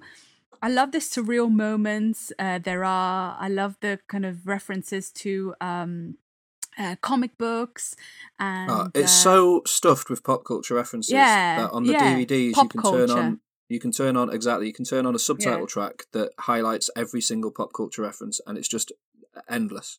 Yeah, and it's so beautiful. And when I watched it, it was so relatable to me at the time of things that I was doing. And it kind of shows them struggling through life, which is interesting, but also having a good time, being awkward people, really. And I really like the fact that there's, in this kind of building, there's kind of like a weird force, which you never know what it is. Like there's, weird stuff happens, but you're not really sure if it's just imagination or if there's something actually happening. Have you never noticed that? I've never looked at it that way. I've always just seen it as being all to do with the kind of way it was filmed, but very hyper. Yeah, but if you think about like Brian being super weird and living in the basement and with his art, and it's all like very, I don't know, I always thought there might be some kind of force in the building. But not real, just probably from, I don't know, that's how I honestly had never thought about it that way, but really? That's interesting. Yeah, it's a really interesting read of it. But yeah, and then also it's got incredible cameos. It's got Peter Serafinowicz, it's got Bill Bailey, Michael Smiley. Rhys Shearsmith, right? Who? From the League of Gentlemen, Rhys Shearsmith. He plays the Robot Wars. Okay, yeah, I never watched the League of Gentlemen. Oh, well, I don't think I was in England yet, or I didn't understand it properly. Probably the second one. Yeah, or just because for me, English TV, it took me a while to really grasp it because although I have, I'm half English, there is a sort of completely different way of seeing things and comedy, and so it took me a while. And in fact, I think Spaced was one of the first ones that I was like, oh, okay, I'm in it now. Yeah. I know what it is. Well, it's interesting because League of Gentlemen was actually pretty much on at the same exact time as Spaced. Because there's in the very first episode of Spaced, there's a bit where they open the door and there's like two creepy twins stood there. Yeah. Right? Oh yes, yeah. And they're never in it again, are they? Yeah. No. They're never in it again. No. They were going to be a running joke throughout the series. Okay. But they found out that the League of Gentlemen were doing a creepy twins thing in their series. Yeah. So they took it out of Spaced. Because they didn't want to copy it. Whereas actually the creepy twin thing in the League of Gentlemen is different enough that I don't think anyone would have accused them of like copying it. But yeah, it's interesting. And the League of Gentlemen is very northern, so it's almost like an even more a higher level, not a higher level, but like it's even more removed from maybe what you would have been used to or culturally aware of. Yeah. But yeah, no, I really love Spaced. Edgar Wright needs to be shouted out for his Definitely. direction. He's incredible. Yes. Yeah, because he did Shaun of the Dead as well, didn't he? Edgar So yeah, Wright? like him and Simon Pegg and Jessica Hines all did Spaced together, and I don't know the behind the scenes reasons for this, but then Edgar Wright and Simon Pegg on their own went off and they did Shaun of the Dead, which Jessica Hines has a cameo in, but she wasn't creatively involved in. And they did Hot Fuzz and The World's End. Yeah. Which are three masterpieces in my opinion. Even The World's End, which some people don't like, I'm a big fan of. But that's my Simon Pegg and Edgar Wright thing I love the most is those films. Whereas I do like Spaced, and I love Spaced even. It was always, I think I was just slightly younger when Spaced came out. Yeah. So I liked it, but it didn't reflect my life as much as maybe you found it to. Yeah. But no, it reflected my life a lot. Yeah, I can imagine. Not mine. Because I would have been 11, I think, when it came out. Anyway. Yeah, But I didn't watch it when I was 15. I watched it when I was in my Yeah, 20s. I think I watched it when I was 12 for the first time. So yeah, it would Yeah. have been, yeah. But The Guardian did, because I tried to rewatch it this year, and I rewatched a few episodes, and I still really like it, but I have this strange, like, nostalgia about it that's a little bit tinged with sadness, and I can't quite place why. But it makes it quite difficult for me to watch it and really enjoy it nowadays. And Okay. that's a me thing. That's not a space thing. It's not an issue of the show. If Yeah. you see what I mean. Yeah. But The Guardian did an interview recently with. It was like an anniversary interview. It was before COVID happened. It was like January this year, and it was an interview with Simon Pegg, Nick Frost, Edgar Wright, and Jessica Hines. And it was to look back on Spaced, and they kind of it comes across a little bit. And I might just be completely misreading it, but to me it kind of came across a little bit like they kind of don't like each other anymore. Oh. And it made me a little bit sad. And it, especially like Nick Frost and Simon Pegg, it kind of describes them as not really getting on. Even though they have a production company together now and they make films together still. It just sort of, and it kind of made me a little bit, like in this interview, Simon Pegg is talking about how he thinks Spaced hasn't aged because it doesn't have anything kind of hateful in it, like some kind of sitcoms from the recent past might have like transphobic jokes and stuff like that. And then Nick Frost, kind of correctly, but quite awkwardly it sounds in the interview, points out that there is a quite a really bad transphobic joke in Spaced with a character David Walliams plays. Yeah. Yeah. Which is I forgot about that one. Yeah, and Simon Pegg's character Tim says a really hateful kind of slur about David Walliams' character that Nick Frost quoted, and Simon Pegg in this interview said, it looks a bit uncomfortable when Nick Frost says it. It just kind of made it all sound a bit, I don't know. I just got a bit kind of oddly sad about the whole thing, which is not the vibe that we're trying to bring on Culture Bucket, sorry. Because I agree, no, and I support your absolutely. choice. Spaced is awesome. But that's when I had this similar feeling when I was watching it the other day, because I know that maybe things didn't end really well when, because you said it before, Edgar Wright and Simon Pegg started doing other things, and maybe Jessica Hines wanted to do something else. I'm not sure if that parted extremely well. Yeah. But I feel personally I don't know, it seems that Simon Pegg has changed a lot. Yeah, definitely. And it seems that Simon Pegg has, I don't know, I feel like he has changed. Like if you look at interviews from, and I'm not saying people should not change, but I feel like he might have not changed in the person that, yeah. He definitely, I remember when Hot Fuzz came out, me and a friend queued up outside a HMV in Manchester for 11 hours to go to a signing. Yeah. What? This was 2 weeks before Hot Fuzz was released, and the idea was if you got early enough in this queue, you got to do a signing with Simon Pegg and Nick Frost. Yeah.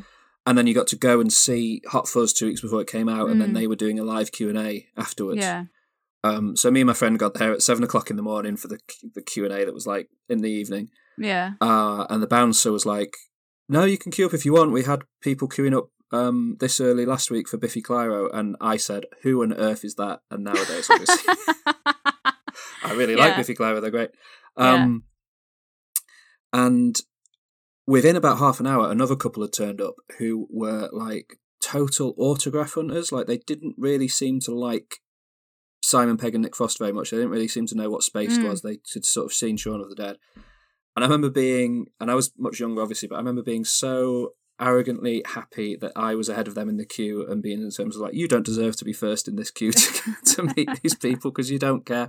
Because I said, I wonder if Edgar Wright will turn up as well. And this guy was like, who's that? And I was like, he directed the film and he directed Spaced, and he's the reason why it's all so good, and I can't believe you don't know who Edgar Wright is.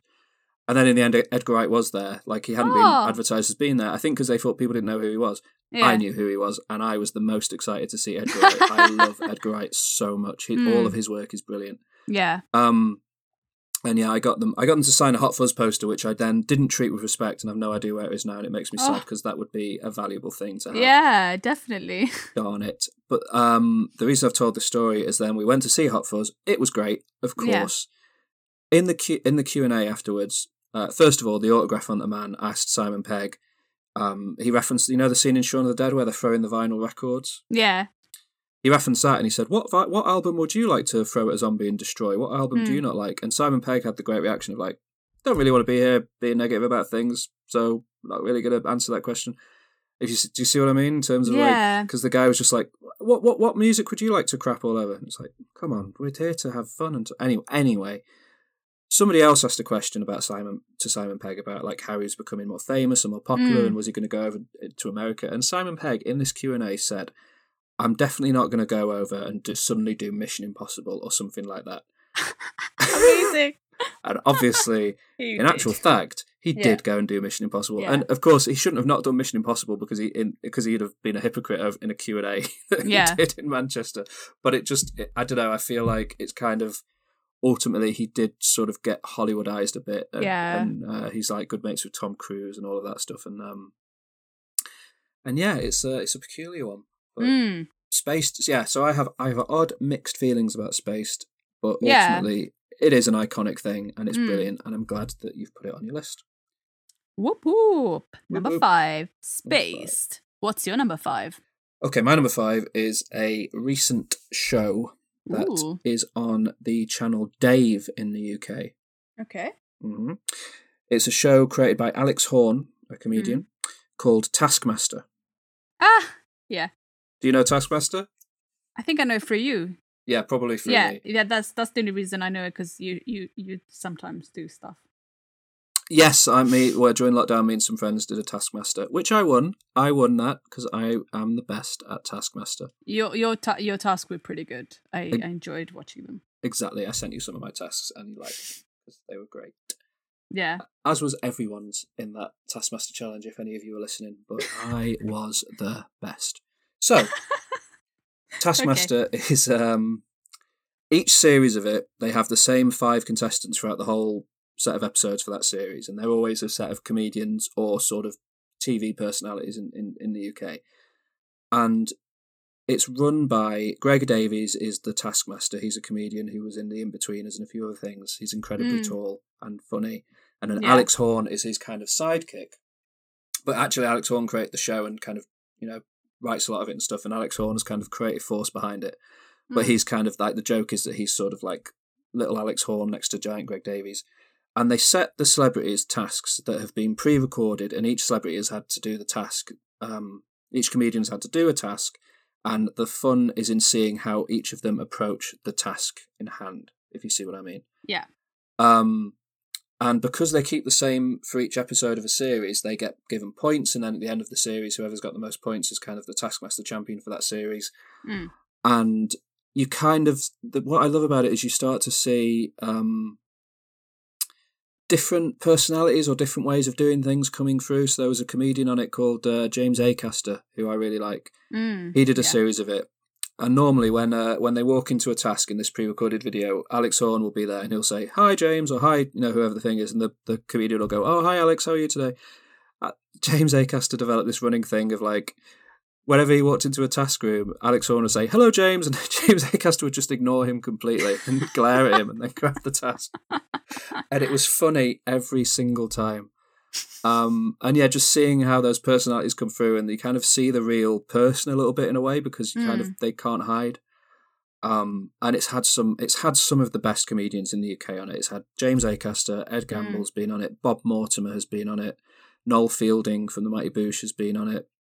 They've done like 9 series of it. Like basically, name a popular comedian in the UK. There's a good chance they've been on Taskmaster, and it's not, it's not adding anything massively intellectual to culture, but it is one of the funniest things I've ever seen. It always makes me laugh so much, and panel shows became a real thing in the noughties in the UK when you had Have I Got News For You? Yeah. And Would I Lie To You? They Think It's All Over, Mock the Week. Like, there's endless panel shows because they're really cheap to make and easy to make, and people like them and stuff, and it's fine. Yeah. 8 out of 10 cats does Countdown as well.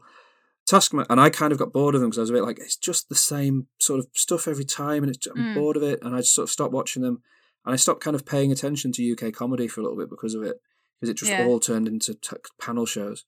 Taskmaster sort of kind of has that panel show format a little bit, but it does it in a way that's sort of so fresh and different and original. It's kind of made me interested in the UK comedy scene again, and like I've kind of learned about a lot of comedians I like now because of seeing them on Taskmaster. Like each series of managed to have a good mix of like kind of legacy comedians like Bob Mortimer, who you've known for years, and then somebody new who you've never seen before, like Phil Wang, for example, who ends up being really funny as well, and you kind of get into them. And there's normally at least one person who's really bad at all the tasks, and it's so funny to watch them fail every time. It's great. It's so popular that Dave ended up having to sell it, or it got brought off Dave by Channel 4. So the next series in the UK is going to be shown on Channel 4. So I think it's going to get quite big quite soon. Okay. Amazing. Yeah, because it's been a sort of hidden gem for a little while, but it's going to get bigger. So yeah, if you haven't watched it, if you're in the UK, it's pretty much all available on UK TV Play. And they've actually put quite a lot of it up on YouTube, so it should be kind of watchable by anyone if they'd like to see it. I recommend. Sounds awesome. I liked watching yours, so I'm pretty sure I would like watching that. The real one is definitely funnier than mine. Okay, what's your number 4? My number 4. Oh, it was so hard. My number 4. Okay, so I've gone back again to a while ago. Not a while ago, but not recent. And I've put as my number 4 Green Wing. Wow, okay. Yeah. Mark Heap. Yes, Mark Heap again. Double heap. You're double heaping it. So it's basically, well, it's set in a hospital. Yes. But you don't see anything to do with hospitals or any medical procedure whatsoever. So no, but it was actually filmed in a working hospital. Yeah, it was filmed in a working hospital, and but it's very character based, and you only know about the characters that are doing what they're doing. Yeah. And it's kind of a sketch comedy, but it's all in one episode. So it's not like a sketch comedy with lots of different scenes, but it's like a sketch comedy with a running theme, which is this hospital. Yeah, but then it's also a soap opera as well. It is also soap opera, and when was it made? It was made in I feel like it was 2004. Yes, 2004. So it was made in 2004. And it's just a story revolving these doctors in a hospital. It's very surreal again, a bit like Space, but more so. It does this editing thing where they speed it up really quickly and then slow it back down, and it has like this was 90s trancey music and stuff under a lot of it as well. Yeah. It's actually got that song, you know that song Drinking in LA? We've been drinking in LA. It's got an instrumental for that. The instrumental of that song is under a lot of the sketches in a really peculiar way. Yeah. Yeah. But it's amazing. It's got an incredible cast of comedians and actors. So there's Tasmin Gregg, Stephen Mangan, Julian Rind-Todd. Yep. Yes. And they kind of have a love triangle between those three, and it's kind of like will they, won't they? But there's always like things happening. And then there's Sarah Alexander, which she was from Smack the Pony, which I loved, and I think that's why I love Green Wing. I love Smack the Pony. There's that she is married to Peter Serafinovich? Is she? Yes. I didn't know that. Amazing. Yeah, beautiful couple. I know. Then yes, Mark absolutely. Heap is there again. Mark Heap was in Spaced. And then Olivia Colman is in it. Oscar-winning Olivia Colman. Which I think she's one of my favourite characters in Green Wing, because she's just so sad, and she's got loads of children, and I love her. And then there's Patterson Joseph, who's also in Peep Show. Yes, he plays Johnson in Peep Show. And there's lots of funny bits, and sometimes it's quite disgusting. The Dr. Alan Statham, Mark Heap, is in love with the liaison officer. Yeah, the sort of human resources. And she played by doesn't Pippa Haywood. Yeah, and she doesn't like people, and she's horrible to everyone. Some of the things they make her do in that show are disgusting. They're terrible. And it's amazing. Like, she should have more recognition Yeah. for what she does in Green Wing. The physical Definitely. comedy that her and Mark Yeah. Keep pull off. But Mark Keep's background is he started off in circus acts and stuff. He's kind of like Okay. he does a few juggling bits and stuff like that in Yeah. Green Wing, where you can really see that was his background. Pippa Haywood, I don't know, but I assume she didn't necessarily have that background, but she meets him every single time in these scenes that they Yeah. have together, and she is incredible in that Yeah. show. Yeah, incredible. But I just love the comedy in it. I love the bizarre comedy in it. At one point, one of the secretaries, which I can't remember her name, one of the scenes I'll always remember, she like weighs her boobs Oh, to yeah. see her boobs. Let's be adult. She weighs her breasts to see how much it would cost to send them. Yeah.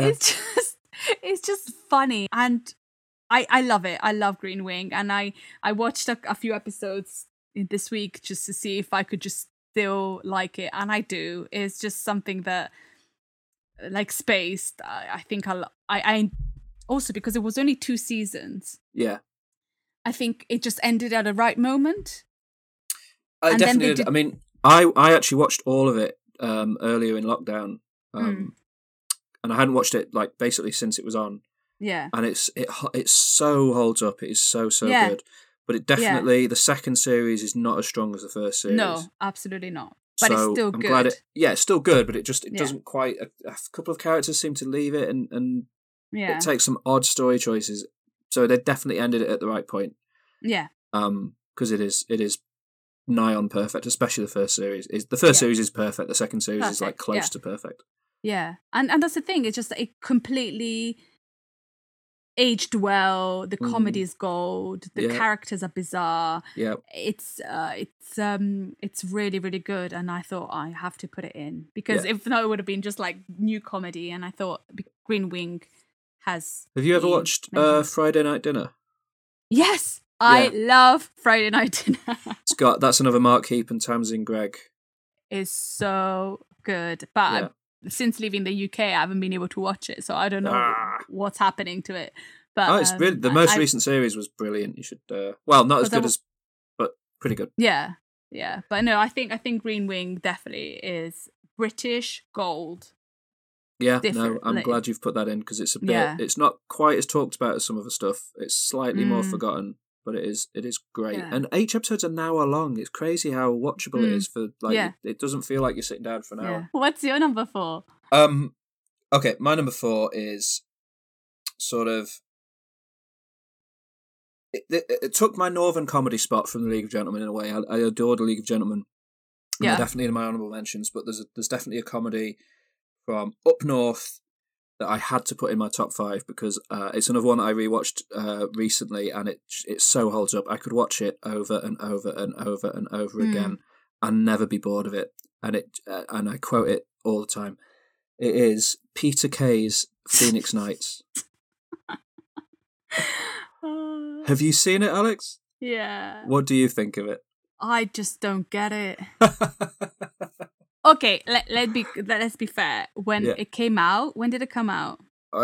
It's another one. It's like 2001. Yeah, Yeah. 2001. Yeah, so I just arrived in England Yeah, and I watched it on TV when it was out, yeah. and I just didn't get it. I No, was it's like, who's this guy? Why is he playing everybody? Why He is plays he in a two wheelchair? characters. Yeah, no, but for me, I was tragic. I was 17. I was like 16. I was like tragic. Who is he? And I did not get it. And since then, I haven't watched it, so I didn't know. So yeah, I don't have an opinion really. It's funny because I watched it when it was originally on and loved it, and it was on at around the same time as The Office.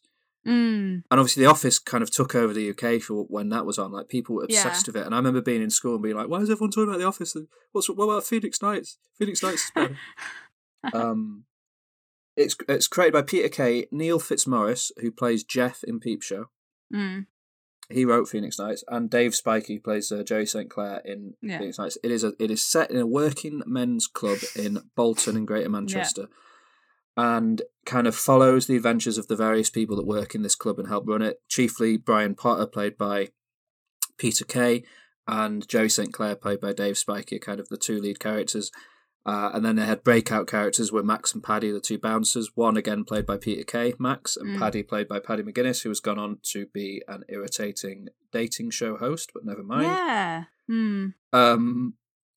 But yeah, and the episodes are, I don't know, it makes me laugh so much. There's bits where, like, the one I quote all the time is there's a scene where it's like grand opening night for the club. The two bouncers have been given headsets to wear, and Max goes off to get chips, and there's a bit where he comes past on the bus, and you can hear him in the headset saying to Paddy, "Can you hear me now? Can you hear me now? I'm on the bus, hey!" And it just makes me laugh so much. And then he goes off to get the fish and chips, and he's in the fish and chip shop, and the guy's saying, "Oh, do you want do you want salt and vinegar?" And he goes on the head cassette to Paddy, "Salt and vinegar, Paddy." And Paddy's like, yeah, and some ketchup, please, some red sauce. And he goes, "Oh yeah, and some red sauce." And the guy just goes, red sauce, yeah, red sauce. He packages up the fish and chips without putting any ketchup on it and hands it to him. And Peter Kay just sort of points at the chips and the ketchup bottle and just is like, and it's such a little moment, and it just, every single time I see it, it just makes me cry with laughter.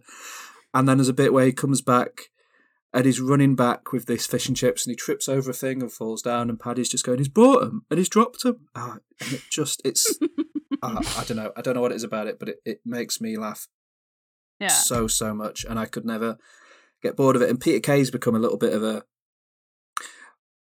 I don't know, he's still funny. He did Car Share recently that was pretty good, but like a lot of his, and I used to love his stand-up, and I've kind of gone off it a little bit because a lot of it is so, you can kind of criticise it and boil it down to just being like, "Oh, do you remember this? Do you remember Teletext? That was funny, wasn't it? Do you remember Cheesecake?"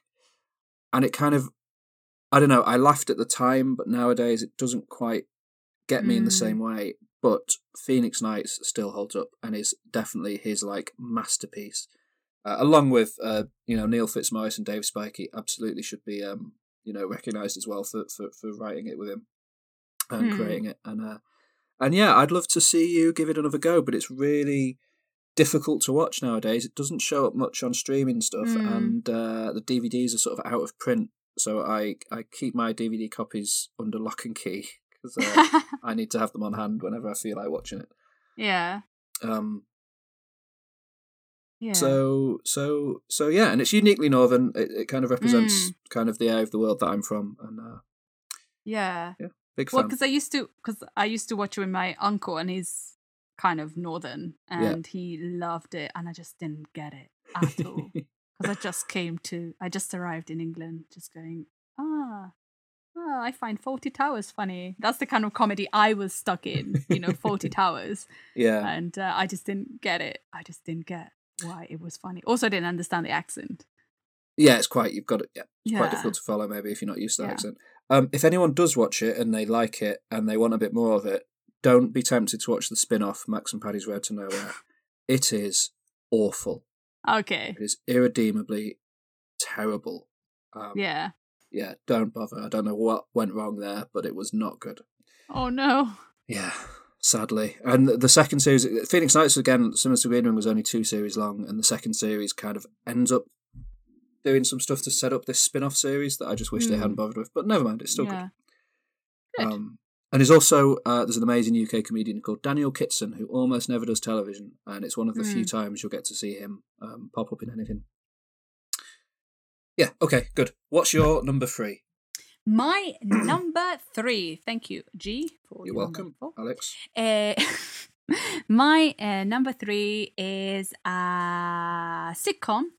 I think I mainly have comedy. Yeah, kind of. Created by Michaela Cole, called Chewing Gum. Oh, okay. Yeah. So it was this series was based on her 2012 play called Chewing Gum Dreams. And she created it and she stars in it, Michaela Cole. And it's set in London. Yeah. And it follows Tracy, the main character, played by Michaela Cole. She's a 24-year-old virgin from a very religious family who wants to have sex and learn more about the world. and it's just funny, and the relationships in it are really interesting, and it's set in a council estate in London, and how everybody's kind of intertwined in this council estate and how everybody lives in it. And I think it's brilliant. It's really, really good, and it does push boundaries, and it does show like a different side of maybe somebody that comes from a religious family that doesn't really accept that kind of pressure of religion. Yeah. And and her trying to navigate through life, really, and it's really, really good. And I love Michaela Coel. I love her. She's I started watching Black Earth Rising on Netflix, and she hasn't written it, but she is amazing in it. I think she's an all-round incredible artist in everything. So Chewing Gum, definitely something to watch. Okay. That's my number 3. Nice. It's on my list. Good. Boom. Okay. My number 3 then. Yeah. So my number 3 is a little bit of a repeat in a way, because last week at number 5 I had Veep. This week at number 3 I am popping the UK original The Thick of It. Yeah. Oh, we're now into it. We're now into like absolute untouchable gold for me. Yeah. These top 3 shows are like the 3 pillars of what I enjoy. You see what I mean? Yeah. So yeah, I adore The Thick of It. It is created by Armando Iannucci, who is an absolute titan of British comedy. He's done The Day-to-Day. He did I'm Alan Partridge. And knowing me, knowing you with Alan Partridge, he went into America and did Veep. He made In the Loop. He made The Death of Stalin. He did the Armando Iannucci shows, which were a series of it was one series of sketch shows on Channel 4 in 2001, and that is really forgotten but very, very, very funny sketch show that more people should watch. He is so good, and his the best thing that he has produced for me, directly produced, is The Thick of It. I love this show. It is a British political satire. It's very, very, it's kind of improvised. The cast in it are great. Kind of the shining light that people really go on about is Peter Capaldi, who plays Malcolm Tucker, this sort of spin doctor. It's based in the Department for Social Affairs, which is a government department that doesn't really exist, and kind of follows the minister for that department, which in the first 2 series is played by Chris Langham, who is an actor that is has had controversy in his personal life regarding really deeply unpleasant things, and he's not a very good person, and you should probably avoid a lot of his work. But The Thick of It is, I don't know, I can't not watch The Thick of It, so you just have to kind of accept it. But I can't remember the name of the MP that Hugh Abbott. He plays Hugh Abbott, and his kind of main staff are Glenn and Ollie. Ollie is played by Chris Addison, and I forget who plays Glenn, but he's very funny as well. And there's a bunch of other characters in it and actors and stuff, and it kind of moves through. So the first 2 series are only 3 episodes in each series, following Hugh Abbott, and then Chris Langham left the show, and they did 2 special episodes that just follow sort of Peter Capaldi and a bunch of other characters that were like an hour long each, and then they did a 3rd series where they bring in Rebecca Front to play a new MP to lead the department called Nicola Murray, and she is very funny. You might have seen her in Alan Partridge and other things over the years. She's fantastic. And then the 4th series sort of continues the 3rd series, continues that plot line, but starts to bring in the opposition party more. Or the 3rd series brings in the opposition as well, and the 4th series sort of balances them, and you kind of get to see both sides of politics. But the main thing is it's just endlessly quotable, very, very, very funny, and it just makes me laugh so much. Every single episode makes me laugh. Particularly the 2 hour long specials are like 2 of the greatest episodes of TV I think I've ever seen. And yeah, I love it. Have you ever watched it, Alex? No. No, I've never watched it. Like I've heard great reviews of it. But I've never watched it. Actively I heard avoided it's it, great. or? No, I think it was a situation. I think, did it not come out just a few years before we went to Japan? It kind of came out. It was really there was a lot of time between each series of it. So the first series of it was actually in 2005, Okay. but then the last series aired in 2012. So over those 7 years, they did 4 series. Okay. Like, I completely missed it. Like, I'm not forced, not on purpose. I completely missed it. I think the first series originally was on BBC 4. Yeah, because it was kind of this sort of slightly more. I don't know. It didn't really. It wasn't like mainstream comedy in a way. They weren't really sure about it, so they put it on BBC 4. And I watched it because I love Armando Iannucci and was excited about it. But I think it didn't really get seen until the 3rd and 4th series came out. So I think I didn't do it on purpose. I've heard amazing things about it, but I never actually focused on it. So, some of Malcolm Tucker's rants, Peter Capaldi goes on, are just make me cry with laughter. I love it, and it's very cynical in a way about politics. You know, years ago there was a sitcom called Yes Minister, which was quite cynical for the time about politics, but the thick of it really just, I mean, it shows the reality of politics in a really quite harsh light, and it's almost sad at times to think that that's kind of what is being portrayed in the thick of it is sort of what happens in the real world to a degree, but with so well done and so fiercely funny that you can't help but kind of laugh at it. That's my bit on the thick of it. It's great. People should watch it if they haven't seen it. It's generally available on Netflix, I think, around places. It's not that difficult to watch the thick of it normally. So yeah, people should check it out. Definitely. No, I definitely want to watch it. I want to watch Veep as well. Yes, Veep is very good, but the thick of it is better. Good. Fantastic. Very nice. What's your so number we're 2? up to the number 2. Twos. My number 2. So my number 2 is a newish comedy. A recent TV series. Yeah. It's a comedy drama. Okay. And it's created by Laurie Nunn, and it's called Sex Education. Oh, okay. Yes. With Gillian Anderson. Is it that one? Yeah, it's with Gillian Anderson. Yeah. So it stars Gillian Anderson as the mother of one of the main characters,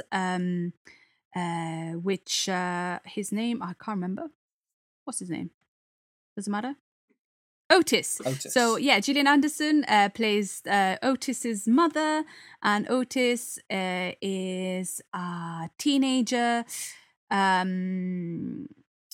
She's a sex therapist, so she's very open, talking about sex and everything. And her son Otis kind of has some maybe issues with that, and issues with talking about sex in general. But yeah, it's set in a high school. It's kind of looks like sixth form college, but it's kind of a high school. Right. And Otis and his friend Eric decide to start a sex therapy, kind of underground sex therapy clinic in the school. Right. Okay. Yeah, so basically that is the plot, and there's it's really interesting because it starts kind of when it starts, I was like, the first episode I was a bit off it because there's a lot of, I don't know, it didn't seem very interesting. Yeah. But I think the first episode is definitely one to watch, but then when you carry on watching it, it just develops into a really interesting comedy drama about kids and adults having issues with sex. Right. Yeah, and I think it's really good. What I like about it is like the settings. You're not really sure where they are. So they're supposed to be in England, but it doesn't look like an English high school. Yeah. And they're sixth form age, so they're in sixth form. But it could be in America. It could be in England. It could be America. Yeah. The clothes they wear are not really contemporary clothes, so it could be like any time between the 60s and now. Okay. The characters throughout the series develop in an amazing way, and friendships start, friendships end, and I find it really, really interesting and really, really good because I had no idea that it was British. Yeah, because it doesn't look British. No. But it doesn't look American. It's just in an ambiguous world because I think anybody can relate to it. Yeah, but because it's on Netflix, I just assumed it was American, I think. No, yeah, but it's not. And it just shows confusion with sex, with that this age and the expectations that people have at this point, homosexuality, the fear of it. Problems with adults and not understanding the kids. It just becomes a very well told story of these teenagers going through life, basically. That's what I love, don't I? I love navigation through life. You do. Slice of life, baby. A slice of life, baby. But it's funny, it's interesting. I love how it looks, and I think it's a really, really good series. And I keep trying to sell it to people, and nobody wants to watch it, and I'm not sure why. And I keep saying sex education, people, sex education, and I really, really like it. And it was just really good. Okay. There's only been 2 seasons out, but hopefully there should be another one in 2021. If life starts again. Cool. But it's very, very good. I like it. Okay, good. Yeah. Yeah, I think I assumed it was for teenagers and American, so I sort of didn't watch it because of that. But you've sort of sold it, so yeah, I'll give it a go. Yeah, and it's on Netflix. It's readily available, and how long is each episode? I think it's about 45 minutes. Get out of my life. You made me watch Twin Peaks. The first episode was an hour and a half. Oh, but it's perfect. Yeah. But what I like is just the fact that it gets better and better. And I think that's what sometimes, like I said, with series, it doesn't. And the first episode is amazing. And then you carry on watching it and you go, oh. But here, the first episode, I really did not enjoy. Right. Because it's just not something that I wanted to see. And sometimes... now I believe sex scenes are fine, in my opinion, if you want to do them. But sometimes I think we go too far. Yeah. And I think they're not a necessity. Yeah, they shouldn't be just gratuitous. Exactly. And sometimes I feel for the actors, fine, you want to do it, but do you really want to do it? Is that something that you want to do, or are you doing it because you want the role? And I feel sometimes that they shouldn't be too much, not because I'm prudish and I don't want to see it. I don't care, but I think about the people that are watching it and the people that are actually acting it. How are they feeling? Are they okay with this? Yeah, no, it's a fair point. And especially because they're young, I was thinking, maybe, but then it develops into other things. I think it's definitely something that young adults should watch because I think it's informative. Yeah, my number two is a bit of an obvious choice in a way, but there's no way we could do this list for me and not have this be on there because, like I said, we're into it now with things that are iconic for me. Can I guess it? Go on. Alan Partridge. No. Oh, okay. No, then no. Peep Show. Peep Show. Is it? Yes. Broadcast on Channel 4, starting in 2003, ending its epic run in 2015. 9 series of absolute perfection. Follows the lives of 2 flatmates, Mark Corrigan and Jeremy Osborne. Mark is sort of buttoned up, has a 9-to-5 job, quite kind of socially anxious guy. Jeremy or Jez is much more sort of laid back and chill, a musician, just sort of floating through life without much ambition. That's kind of the setup. The kind of unique thing for Peep Show is that every single shot is filmed from a character's point of view. Yeah. So, and you always are hearing either Jeremy or Mark's internal monologue reaction to what's going on in scenes. But the point of view can be any character that's in the room, kind of thing, whose eyes you're seeing through, but you're always seeing through somebody's eyes, which makes it quite a unique thing. I watched it when it started. all the way through to when it ended. I've always been there with Peep Show, and it was kind of the first thing. It was probably the first comedy that I discovered on my own that hadn't been recommended to me by my parents in any way. It probably wasn't the very first one, actually, but it was one of those early ones where I kind of was like, this is mine, this belongs to my generation, and it is kind of for me. Yeah. When it started, I was, 2003? I'd have been about 15 when it started. I love it. I adore it completely. I watch it now, and it is like slipping comfortably into a warm bath. It is the most comfortable, relaxing, calming, warm thing I can watch nowadays, because I know every line and every single moment of it is kind of imprinted on my brain. So when I really want to turn off and just have something on that I can enjoy without any kind of like need to think about it, I will put Peep Show on. And it still makes me laugh. It still makes me laugh. I was watching. Yeah, it just still makes me laugh. I've recently rewatched it from the start again, just to watch it again, and I'm on the last series now, and it's great. And similar to Green Wing, it features Olivia Colman, but in a really big role, playing Sophie, Mark's first the one of many ones that he kind of works his way through.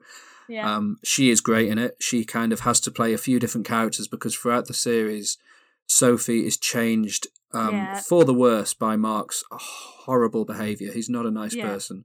And she ends up kind of as this broken person as well. And Olivia Colman just plays it perfectly. Like, they were so lucky to get her. It also features Neil Fitzmaurice as Jeff, one of Mark's colleagues who he doesn't get on with and is a bit of a love rival in the early days. And is just an awful person. Matt King plays Superhands, Jeremy's friend and bandmate, whose every single line is hilarious. His crack is Moorish. Yeah, exactly. Iconic lines like "This crack is really Moorish" from Superhands. But then, just endlessly funny. Lots of great one-off characters as well, one-off episodes, and some people think it kind of flagged a bit towards the end. There's a character called Dobby that seems quite decisive amongst the fan base. Some people really don't like her. I think she's great. Yeah. I think she adds a really good new kind of twist to it all, and is a new type of kind of love interest for Mark. And I think maybe the very last series doesn't quite hit the way that the first few do, but I still think it's great. And you've seen it. I know you've seen it. So I loved Peep Show. Yeah, but I think it just went on for too long. Fair. I just lost interest after a while. I think I watched up to season 5, maybe. Yeah. And in fact, I nearly put it on my list because it's so iconic. And like you, I started watching it from day one, and I think I was 19 or something. Yeah. And I loved it. But then I started losing interest, and then I stopped watching it. Yeah. Completely. Yeah. And so I was like, I can't just put it in for the first 5 because I don't know where it went. And sometimes they don't go in the right direction and it kind of ruins a series. But maybe I'm being too particular. I think it ends pretty well. I think there's 9 series. I think series 8 is probably the weakest overall. Okay. But I had a similar thing where I kind of... Well, because it finished in 2015 and we were living in Japan by that point. And I think definitely the last couple of series I didn't watch as they went out. Yeah, and then there was a point where I decided to catch up and watch it all, and I think as a complete run for me it works. But that's because I find it so relaxing that I don't mind watching it 10 times. I could watch it again and again and again and still kind of find stuff to laugh in it, especially in those last couple of seasons. There's a bit where Mark tries to get a book published called Business Secrets of the Pharaohs.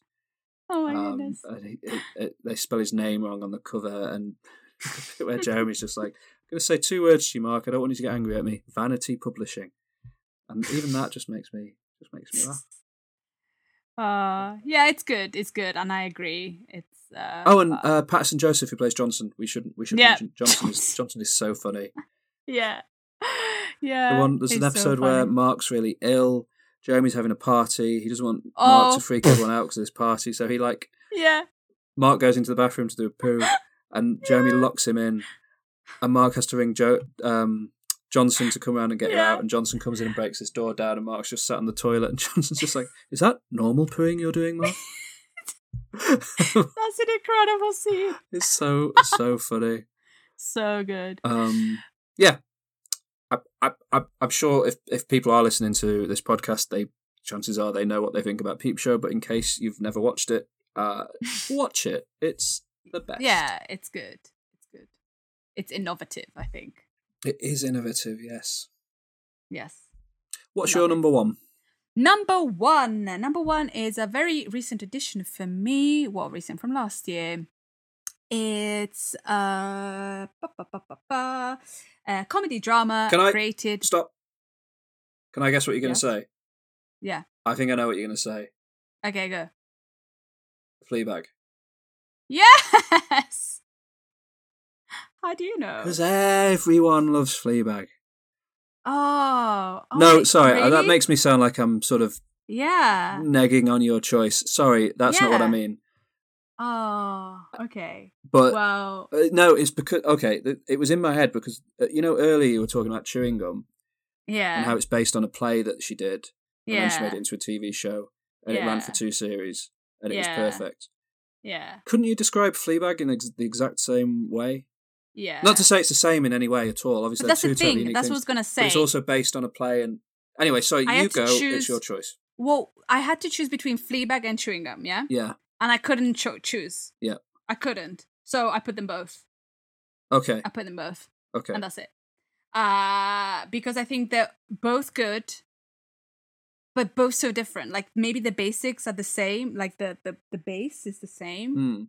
but they're totally different. They both break the fourth wall, yes, in the characters. But yeah, so let's talk about Fleabag. Is created by Phoebe Waller-Bridge, who's a incredible person. Mm-hmm. Is based, like we said, on her one-woman show that she performed in Edinburgh.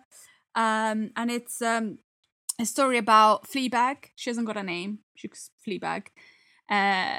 She has no filter. She lives in London and trying to cope with life and tragedy. And she's angry, she's confused, she doesn't care about anything or hurting anyone, and she's amazing. Okay. But she doesn't care, but she does care, and that's the thing. Hang on. I know- Sorry. Yeah. Somebody else that we're going to bring up that we've brought up repeatedly. She's Yeah. the greatest living actor, probably, because we've brought her up so many times today. Olivia Colman's in Fleabag, isn't she? Olivia Colman is in Fleabag, and she's one of the best things about Fleabag. Because she's the best thing in anything she does. She's perfect. Amazing. She's a perfect She's person. So good. Yeah. She's so good. But yeah, so she doesn't care about anything on surface, but she's actually like really complex and trying to cope with life and her business and death. Yeah. And her father is in a relationship with this woman, Olivia Colman, who is absolutely awful, awful in every sense. And you just go, what? Like Jenny in Working Mums. Yeah. It's very well written. It's funny. It's sad. It's heartbreaking. And the more you learn about the characters, the more you fall in love with them. It's really good. The 2 seasons are amazing, and the development of characters is beautiful. And she often, like in Chewing Gum, she often breaks the fourth wall and she talks to you, and just to tell you that you need to be on her side and how you feel. And she kind of comments on things that are happening. It's good. It's really, really good. And the hype is real. Okay. It's totally amazing. Okay. It's so good. Okay. And I know it's got similar things to Chewing Gum, but it's completely 2 different things. Completely 2 different entities. And it just shows how incredible these 2 writers are that had similar ideas on how to portray something, maybe, but totally 2 different polar opposites. Okay. But I was thinking, should I put them both in? And I feel like they're both 2 series that stand separately. Yeah, of And course. I wasn't trying to lump them together earlier. It's interesting to me because You I just didn't. like I didn't to know. judge me, Mr. G. Not at all. I didn't know that about chewing gum. But I do know that about Fleabag. So when you were describing that chewing gum, I was like, oh, it's kind of in my head. I was thinking it's very similar to Fleabag. Yeah. Yeah. Only in its inception, not in its how it plays Yeah. out. Yeah. I have seen 2 episodes of Fleabag, Mm. and I didn't like it. And Okay. I know everyone loves it, and I really want to like it and support it. And it's on my list of the thing I need to like give another chance to. I didn't like it because the character, and I don't know if this is intended or if I was just reading it wrong, but like she seems to be really complaining about her lot in life.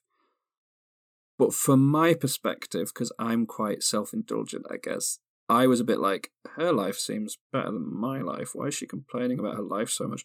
But obviously we all have different experiences in life, and like it's not right to judge somebody in that way, and it's probably it shows difficult stuff happening to her and her having to live through difficult stuff. But I was a bit like, she has a business and she seems to live in her house, and I don't know. I just felt a bit like it was a bit kind of like quite self-indulgent, it seemed. But I know that everyone loves it, and especially the second series, people go crazy about it, and it broke in America. America loves it. Like, I'm probably the only living being organism on the planet that hasn't seen Fleabag and loved it. So I should watch it, I guess. Well, you don't have to like something because everybody likes No, it. no. But I Definitely. feel like she doesn't complain about her life. I feel like she's got an actual problem. She's suffering. Possibly. And That's not and the. I don't think she complains. I think she's just a person that is suffering, and to cope with her suffering, she just does horrible things. Yeah, maybe. And she treats people in a horrible way. Maybe that's And- what I got from the first 2 episodes.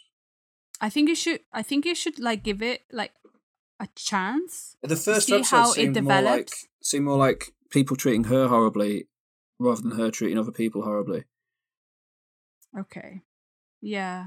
Like, there's a bit I where think- she's in her cafe Yeah. and there's a guy that is in there just to use the plug to charge his laptop. Yeah. And she's like, do you want anything to drink? He's like, oh no, I'm fine, thank you. Mm. And it was a bit like, I don't know, I didn't know where it was going. I think I was probably unfair to it, and should give it another go.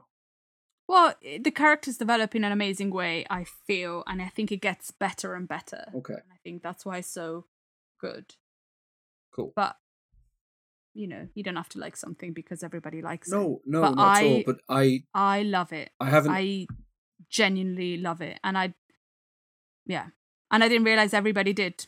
When something gets really popular and people like it a Mm. lot, I have an impulse where I like to have seen it or read it or absorbed it so that I can have it. So that I know, I kind of can understand it, if you see what I mean. Yeah. And which is why I've read all of the Twilight books. Ugh. Yeah. Why? Because I wanted to understand why people liked it so much. And I still don't, but never mind. Yeah. So that's why I don't want to watch Fleabag, because then I want to be able to say, oh, I love it. But I have a feeling that if I do watch all of it, I probably would really like it. But also, I just want to have a better understanding of why people like it so much. All right. Okay. So, yeah, that's not your number one choice. I feel like I was quite unfair at the start of that You pooed on it. Yeah, by pooing on your choice. I do apologise. Thank you. Sorry. G. I'm going to poo all over your choice. Oh, please don't. Okay, is it time for my number one?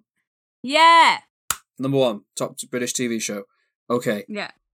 so mine is, you already guessed it before, actually, so we might as well just get into it.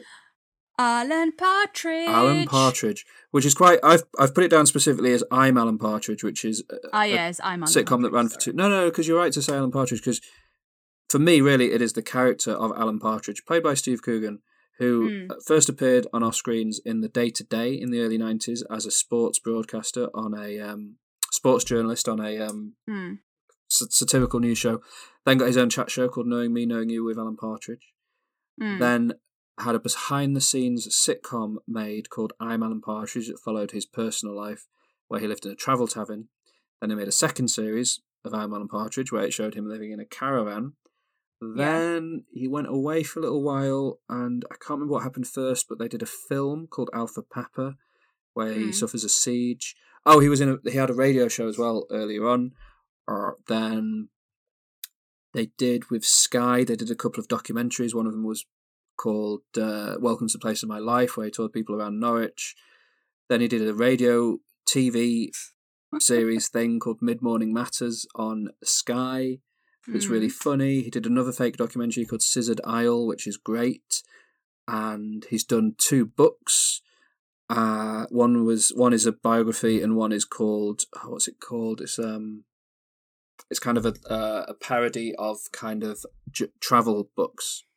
Nomad. It's called Nomad. And he's done audiobooks for them where he read it in character. And then last year he finally returned to the BBC with a comedy called This Time with Alan Partridge, which was a sort of parody of stuff like The One Show or Good Morning Britain, stuff like that. It's like a kind of magazine show. And as recently as this very week, he released a podcast competing directly with us, I think, called From the Oast House, which is a podcast. It's like an Alan Partridge podcast, but it's actually only available on Audible. So you either have to get a free trial and use a credit or buy it on Audible. And they released it all at once. So really it's just an audio book, but it's like a podcast parody. But yeah, we're free. Culture Bucket is free, so that's a point in our favour. And From the Oast House is only 6 hours long. We've already done way more than 6 hours of content, so I think we're better than the podcast. But anyway, that's the sort of quick history of everything that Alan Partridge has been in and done. And it is collectively, as a piece of work, one like probably second only to Twin Peaks in terms of my like favourite things. Is that I love Alan Partridge, and kind of what I will put up as being the prime example of perfect Partridge is the first series of I'm Alan Partridge, where he is living in a travel tavern, because his wife has left him. But his travel tavern, the brilliant thing about the travel tavern is it is equidistant between London and Norwich, which allows him to work in both London and Norwich. Yeah, I really love it. Steve Coogan has kind of created an all-time amazing character that has kind of changed as he has aged and isn't quite the same today as he was back in the 90s, but he's still very, very funny. But yeah, I'm Alan Partridge had input from Armando Iannucci, kind of helped create it, along with a few other people. It has an amazing cast. Felicity Montague plays his long-suffering assistant Lynn, who kind of follows him around and has to do his every whim. And it's got kind of the hotel staff are really funny. You've got Geordie, Michael, the work Geordie, and the receptionist and stuff. And it's just very, very funny. It's just very good, well written parody of sort of vapid celebrity culture. And it makes me laugh. What do you think about Alan Partridge? It seems to me to be a very uniquely British thing, so I'd be interested in your take on it. It is definitely not my cup of tea. I don't get it. Yeah. I just remember watching it with friends and they were just finding it hilarious. And I was like, I don't get it. And maybe I would get it now, 17 years later, but I don't think I want to get it now. I don't particularly like Steve Coogan as a comedian. Okay. I don't like his comedy. Okay. Because in the sense that, okay, so Alan Partridge is supposed to be really funny, but he's really mean. Yeah. Not mean, but it's got this really bad character. And I feel like Steve Coogan is the same. And I'm not sure if he's acting or he is like that. And I just can't. And because Alan Partridge is so Steve Coogan, I can't separate them. And so when I see Steve Coogan, I feel like of Alan Partridge, and I kind of have this kind of aversion. It's a weird thing with Steve Coogan where he is kind of known as being a bit of a idiot. And you kind of have to, because he tried to break America and he got kind of famous and became a bit of a tabloid sensation, went out with Courtney Love and people like that and stuff, and it's all quite odd. But I feel like he's kind of, especially recently, he's kind of realised that Alan Partridge is his best thing. And that's why he's kind of gone back to doing it quite a bit. And it's definitely, he's not a nice man. it's not a comedy where you're kind of laughing and enjoying it in terms of like liking the people in it. But it's just so well, for me, it's so well performed and so well observed in terms of like, there are kind of regional radio DJs who think they're really big and kind of behave in that way. And, it, you know, like Tony Blackburn, for example, I don't single anyone out too much, but like, that kind of celebrity exists, and I think that Alan Partridge is a really funny kind of take on that. And Steve Coogan's, you know, I really like his comedy. He did a series as well that should be in my honourable mentions called The Trip, where he's playing himself. I've seen that one. And I really liked that as well. See, that's the thing. I watched that one, and I was like, "You're not likable." Yeah. So I was thinking, are you playing a character? No. Or is it you? And that's the thing. And also I find Alan Partridge quite cringy. Yeah, it's definitely cringe comedy. And kind of like, oh, I don't want to watch this. Because there are actually people like that that are cringy. And it's, I don't know, like I'm sure it's great, but it's not my thing. And it kind of, I found it really frustrating as well that I didn't get the jokes. Yeah, that's fair. And, a lot of it is the jokes are more in terms of the way he's delivering lines and the way he's saying things rather than like obvious jokes. So it can definitely be an acquired taste. Yeah. When he goes, Dan! Is it Dan? Yeah, Dan! Yeah. But yeah, so... I think Steve Coogan as well kind of owns it a bit in terms of like knowing that his public persona isn't that popular. Because he did a film a few years ago called 24-Hour Party People. Yes. Have you seen that? Yes. About Tony Wilson, yes, the kind of iconic founder of Factory Records in Manchester, who's sort of beloved. Yeah. But again, he was known for being quite a difficult person to work with. And the tagline for the film, because Steve Coogan played Tony Wilson, one of the taglines they used for the film was, I'm going to change a word in this, but you'll know which word I've changed. The tagline was, the biggest idiot in Manchester played by the second biggest idiot in Manchester. Yeah. Because they're well aware that he's kind of a difficult man to like. And it was perfect for that role. Yeah, no, completely, because it's perfect. him. It's like him. Yeah. So yeah, I don't really, But I've read all the books, I've listened to all the podcasts, I've done everything that there can be to be. Yeah, I'm obsessed by Alan Partridge. He is just my kind of number one thing. Number one. Yeah, if Alan Partridge and Special Agent Dale Cooper could team up in some way, that would make my day. Oh. Cool. Yeah. Okay. And that's a top 5. Top 5. Okay, so honorable mentions. Who wants to go first? Well, do you want to run down your list first? Oh, yeah, sorry. My top 5. Number 5, Spaced. Number 4, Green Wing. Number 3, Chewing Gum. Number 2, Sex Education. Number 1, Fleabag. Nice. My top 5 was number 5, Taskmaster. Number 4, Phoenix Nights. Number 3, The Thick of It. Number 2, Peep Show. And number 1, I'm Alan Partridge, brackets, any Alan Partridge stuff. Alan Partridge. Yep. Oh. I heart Alan Partridge. Yes, please. Okay, time for your honourable mentions, Alex. Go. Honourable mentions really quickly. Peep Show, we talked about it before. The IT Crowd. Phone Jacker. Amazing prank call comedy. The Mighty Boosh, really fun. Crashing. Oh, which is another Phoebe Waller-Bridge, yeah. Phoebe Waller-Bridge.